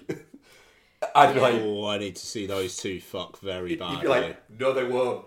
That won't happen. But they did. They had great... No, I know it won't happen, but I still want it. Yeah, sorry. They had great chemistry together. They played it very well. But not romantic chemistry, just real kind of... Like friends, yeah. They're just like... It's just there was the odd moment, though. It felt like they were keeping their options open, is all. It did feel like there was a little element of that, but I'm glad they didn't. Yeah, to the place, the man's tiny. Oh, when Bradley Cooper turns up and he's tiny, yeah. And then at the end, when she's like giving like the other eyes tiny man, to the tiny man.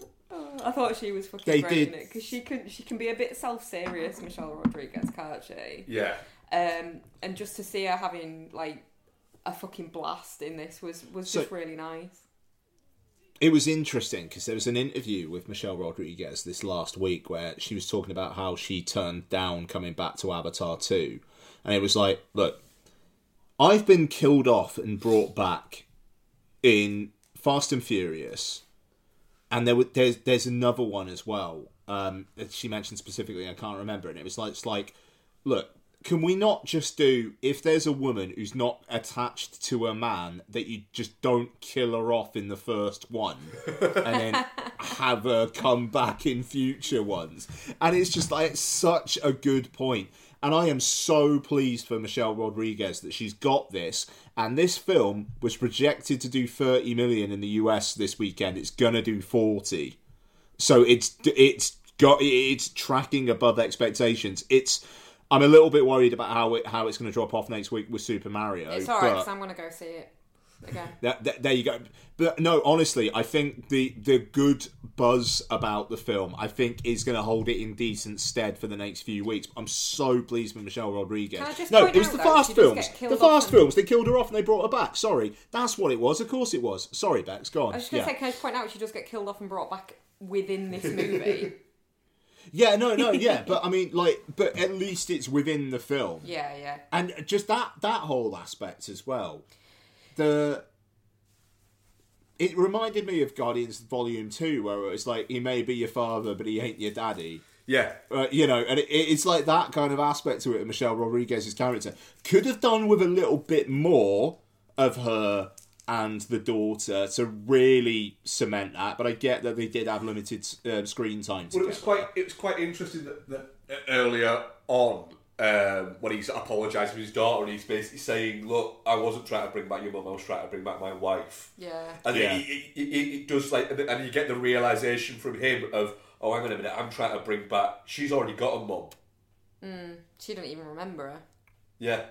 It kind of it worked within that, and it's fucking ballsy. Yeah. As well, like just the whole kind of like the maternal mother is not the person that she loves. Yeah.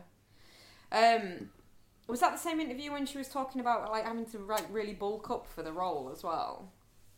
I don't remember seeing that, but no, for this. Yeah, because she's like she's supposed to be like a fighter, like a warrior, and she's not really built like that, is she, day to day? No. So she had to like she had to do loads of like weightlifting and shit, I think, from what I was reading. So I need to do my one big problem with the film. Go on. I fucking need Justice Smith to not play this character again.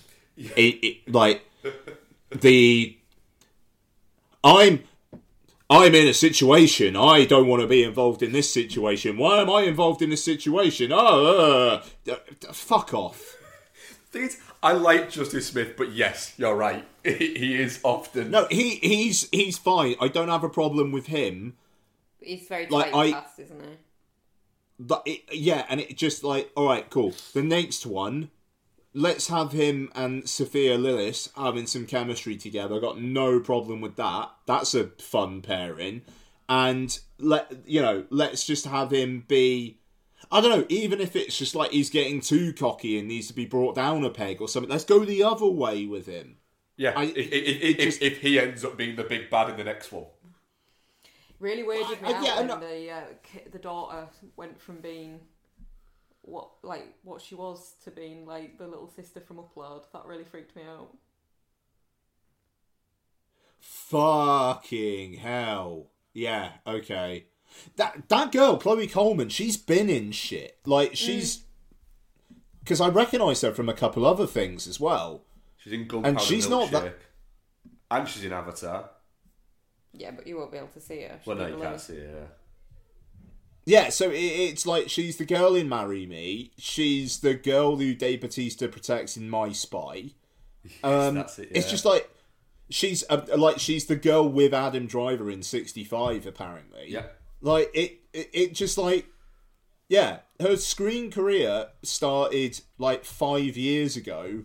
And she's been in multiple shit that I recognise her in. It's very odd. Yeah.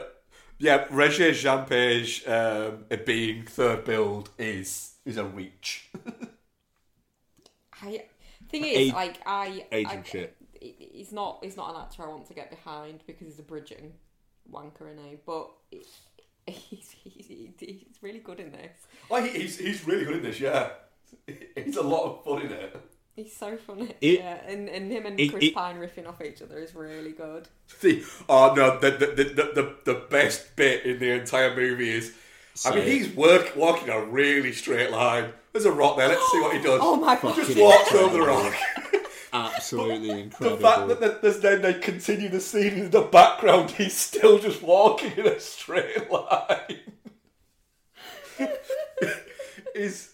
Is great. I didn't pay attention to anything else that was happening in that scene because I was just watching him continuing to walk in a straight line, and then when it meets the cliff that he's walking towards, he just disappears into the cliff.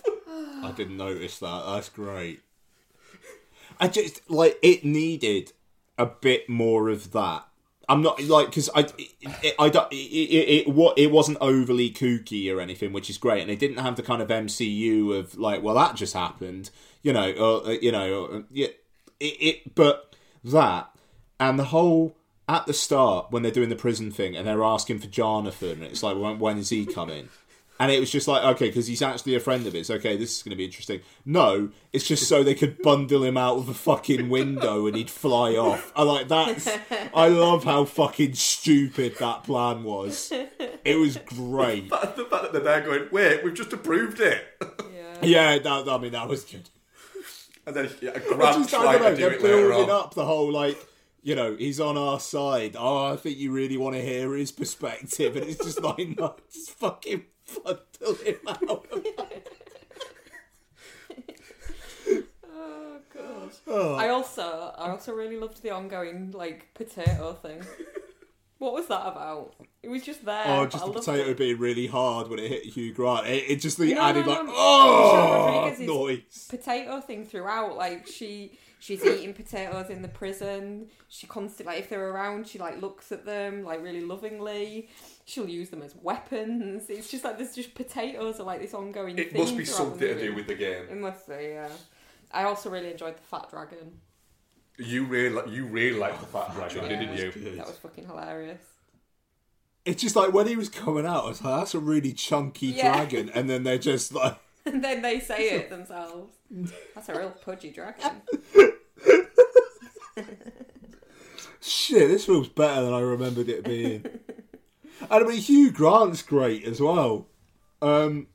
Like the way that it's like his plan is he doesn't just want to be Lord, he does just want to steal all their shit Yeah. and fuck off. Is brilliant. Yeah, I don't think I can watch them kill you, so I'm going to leave the room.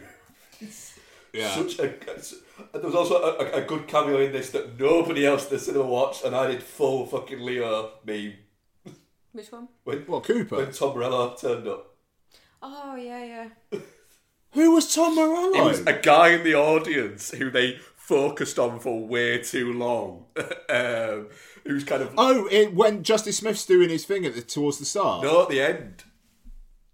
Oh, really? Yeah, there's Tom Morello's there. And I did the full, like, DiCaprio of, like, pointing at the screen with Becky going, what are you pointing at? What?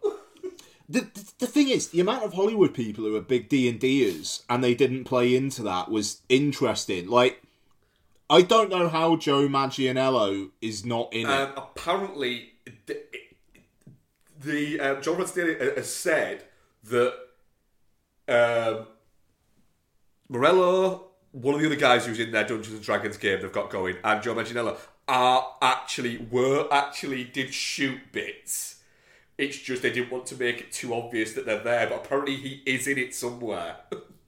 It's just give Manganiello a role In the next one.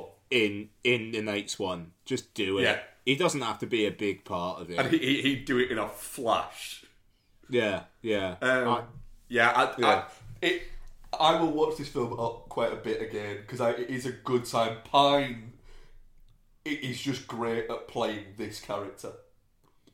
I will say, Daisy Head as the villain, I liked her. They needed more of her. I thought at the end when she was giving that kind of speech of I've had to like sit around men making stupid decisions and just having to deal with it for years. More of that, please. I was kind of a little bit... The third act I was a bit disappointed with. It felt like they'd run the extent of their budget. When they turn around on the boat and then have to go back, it feels a little bit like you probably could have ended it there. Yeah, I don't know. It just... Died. Everyone in that little place had died, yeah.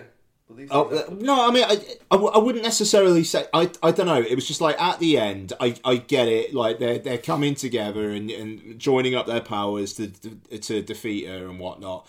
It just... I don't know. I feel like it just could have been a bit bigger.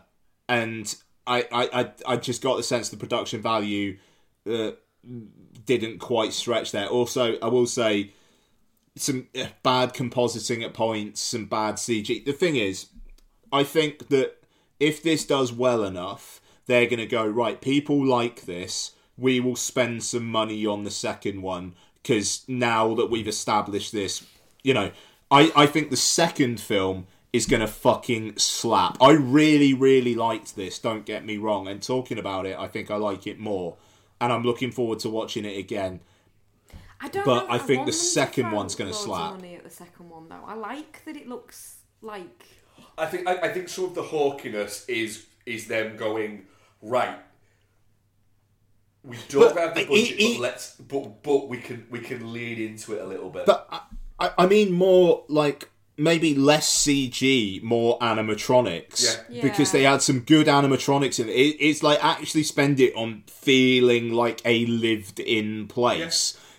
I think that's what it is, actually. That battle at the end, it is just actors against nothing real throwing shit at each other. Yeah, which feels a little bit like, really, are we not done with this yet?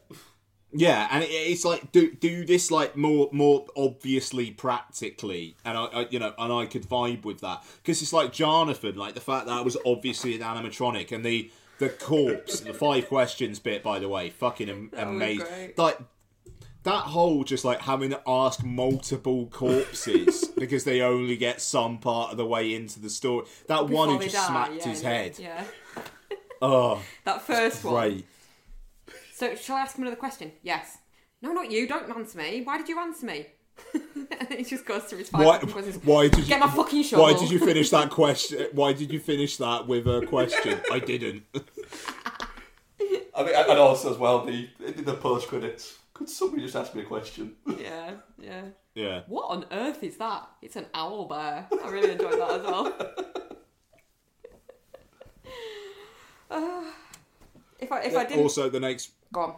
Sorry, go on. I was going to say, if I didn't only get one a year, I might have gone full Fallout on this, but I need to reserve it. Yeah, you need to save that. For Mission Impossible. I'm going to watch the Fallout trailer again there. It just, I don't know, Sophia Lillis maybe play a bigger part next time as well. Like, pair her up with Justice Smith, have them, like, do some adventuring or something. That would be good. But, yeah, Chris Pine and Michelle Rodriguez, the on-screen friend couple I never knew I needed. Yeah. Definitely not shit. Strong. Yeah, definitely not shit. Strong. I just realised I haven't done any of the polls for this show. Fucking idiot. So, Dungeons and Dragons are Honor Amongst Thieves. Definitely not shit. 80%. Touching Cloth, 20%. Murder Mystery 2, definitely not shit, 56%. Touching Cloth, 0. Shit, 33. And Geostorm, 11. Fair enough on that one, actually. Sure. And Tetris, definitely not shit, 50%. Shit, 17%. And Geostorm, 33%. I can understand Geostorm for that. I can as well. We do have some questions. Are you not going to ask me what my rating is on Dungeons and Dragons? I think we all know. It's not the point, is it? What's your rating? Definitely not shit. Yes. Hell yeah. I am going to go see it again tomorrow. I've decided. Good. It is decided. Nice.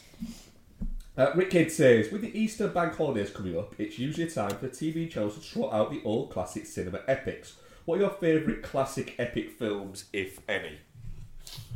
On a bank holiday Monday, any fucking Bond film. Well, again, I always used to do like fantasy shit on bank holidays if I was watching stuff at home, so it would have been probably like Labyrinth. Good call.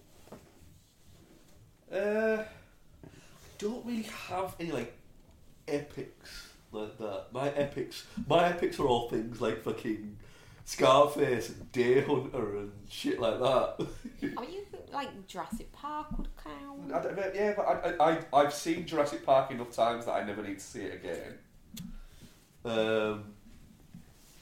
Maybe the original 3 indie films. Yeah, they're great bank holiday movies. Yeah, or the Mummy, the Mummy films. Yeah. So adventure shit. Yeah. Yeah. Adventure shit. Adventure shit. Star Wars are always good bank holiday movies as well. No. Oh, I might rewatch all the Star Wars movies. That's fine. Night. You can do that. I watched 4, 5 and 6. Donna and I watched 4, 5 and 6 over Easter a few years back. That was fun. The prequels? 4, 5 and 6. So the original. The newer ones? The original ones. The original ones? Yeah. Okay.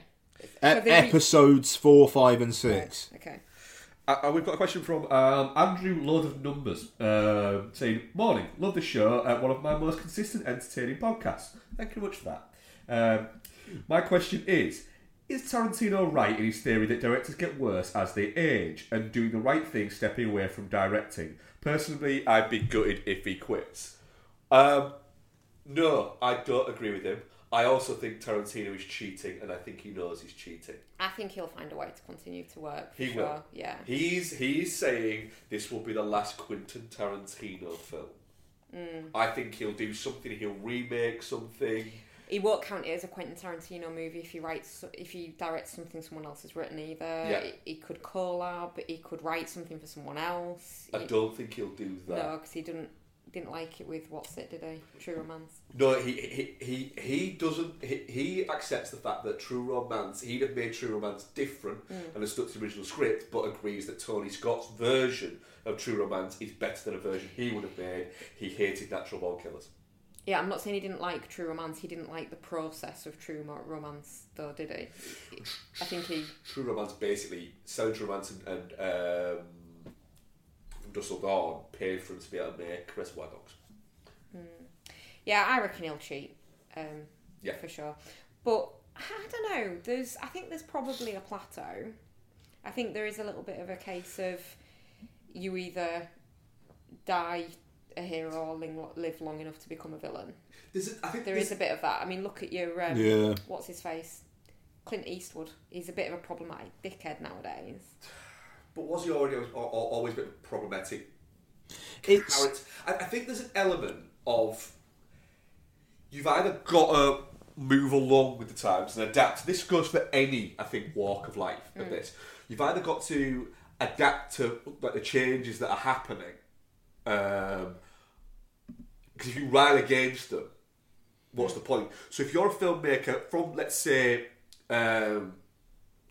you're putting something up against, for instance, Scorsese and Francis Ford Coppola are two great examples. Two like heralded new directors in the 70s, and Coppola was like top of the fucking world. And he's got a new movie coming out this year, his first in a long time, but the guy hasn't made a good movie in 30 years. Whereas Scorsese, their peers, they're around the same age, has been consistently... you could argue that his output of the past decade is as strong at any point during his career. But he's a film buff, though, isn't he? So he will see the new stuff that comes out. He will see the changing trends. He seems like the kind of guy that probably kind of keeps his finger on the pulse a bit as to trends, social issues, etc., and advances in technology. Like, he seems like he wants to stay, like, with it in bunny ears. Whereas I think the further away you get from your formative years, the harder it is to do that. Yeah. He's making a conscious effort. Yeah, that's fair. This is the thing. I wish that Tarantino hadn't been so public in going like, this is my limit, and instead just went on until he was like, I genuinely don't think I can make a film as good as... Like, I don't know, it's almost like he's given himself a bit of a psychological out here, where he's just like, right, I'll do this 10, 11, and then done. And then I don't necessarily... if I contribute anything elsewhere and then people don't like it, well, I've already said that I don't think I'll be able to do any good work past this point anyway, so I've almost, like, insulated myself from having that kind of criticism. Yeah. Whereas if it was more like 10 years down the line, he just says, I'm retiring because I genuinely just don't think I have it anymore. It's like, by doing this, he doesn't have to say that. That's it. It will be a shame, but there is an element of... I mean, maybe he just... Maybe he wants to enjoy his immense wealth in his advanced years, and he doesn't want to have to make films anymore. There's that. There's definitely an element of that. I do think he's fibbing. I think he's fibbing. What do you mean? I think he's fibbing. I think he's lying. About what? About the fact that this will be his last movie. I don't think it will be. I think it'll be...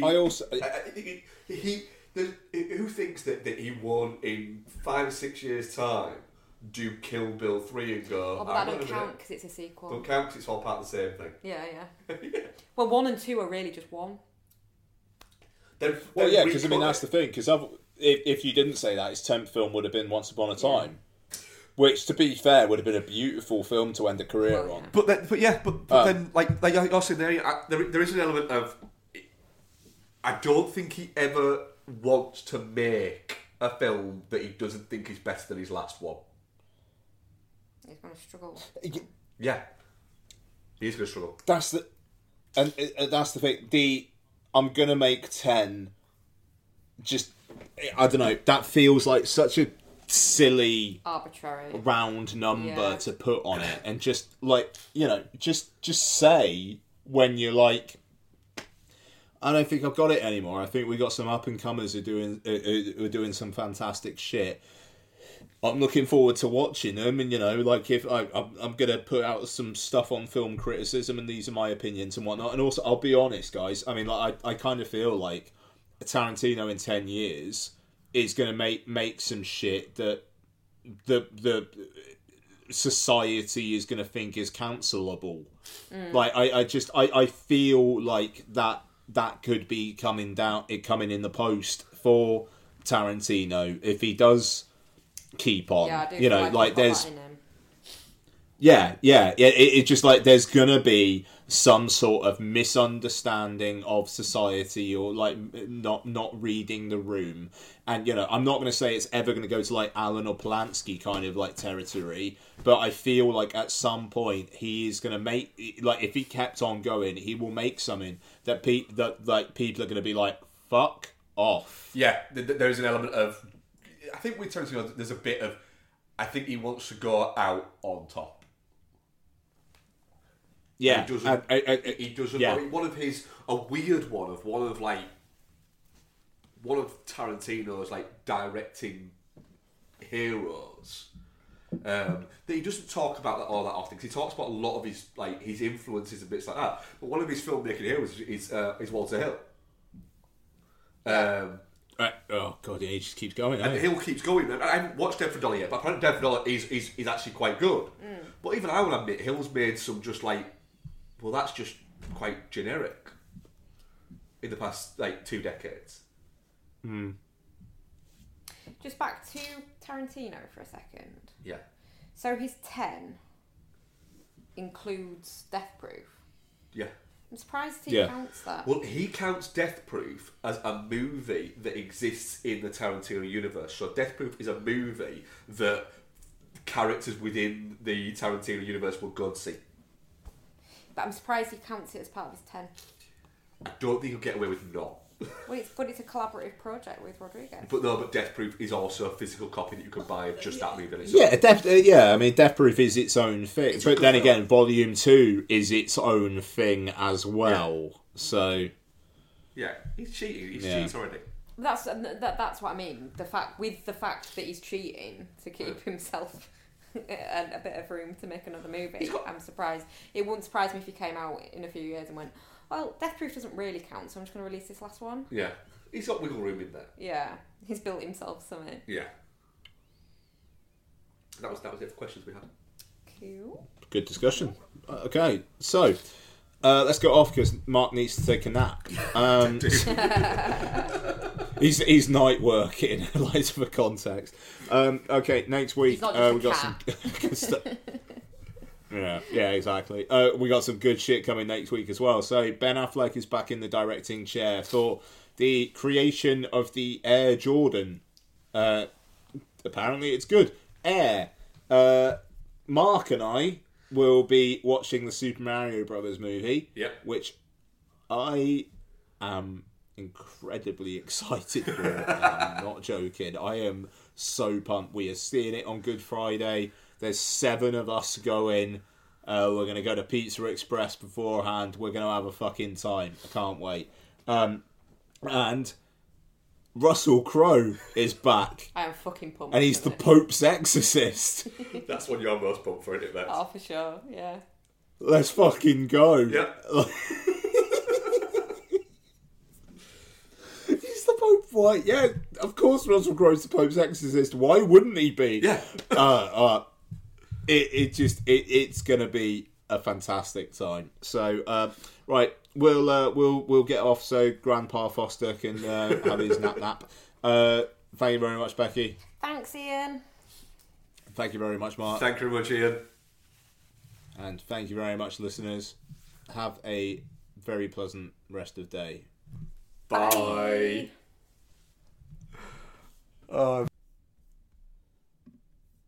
Good time.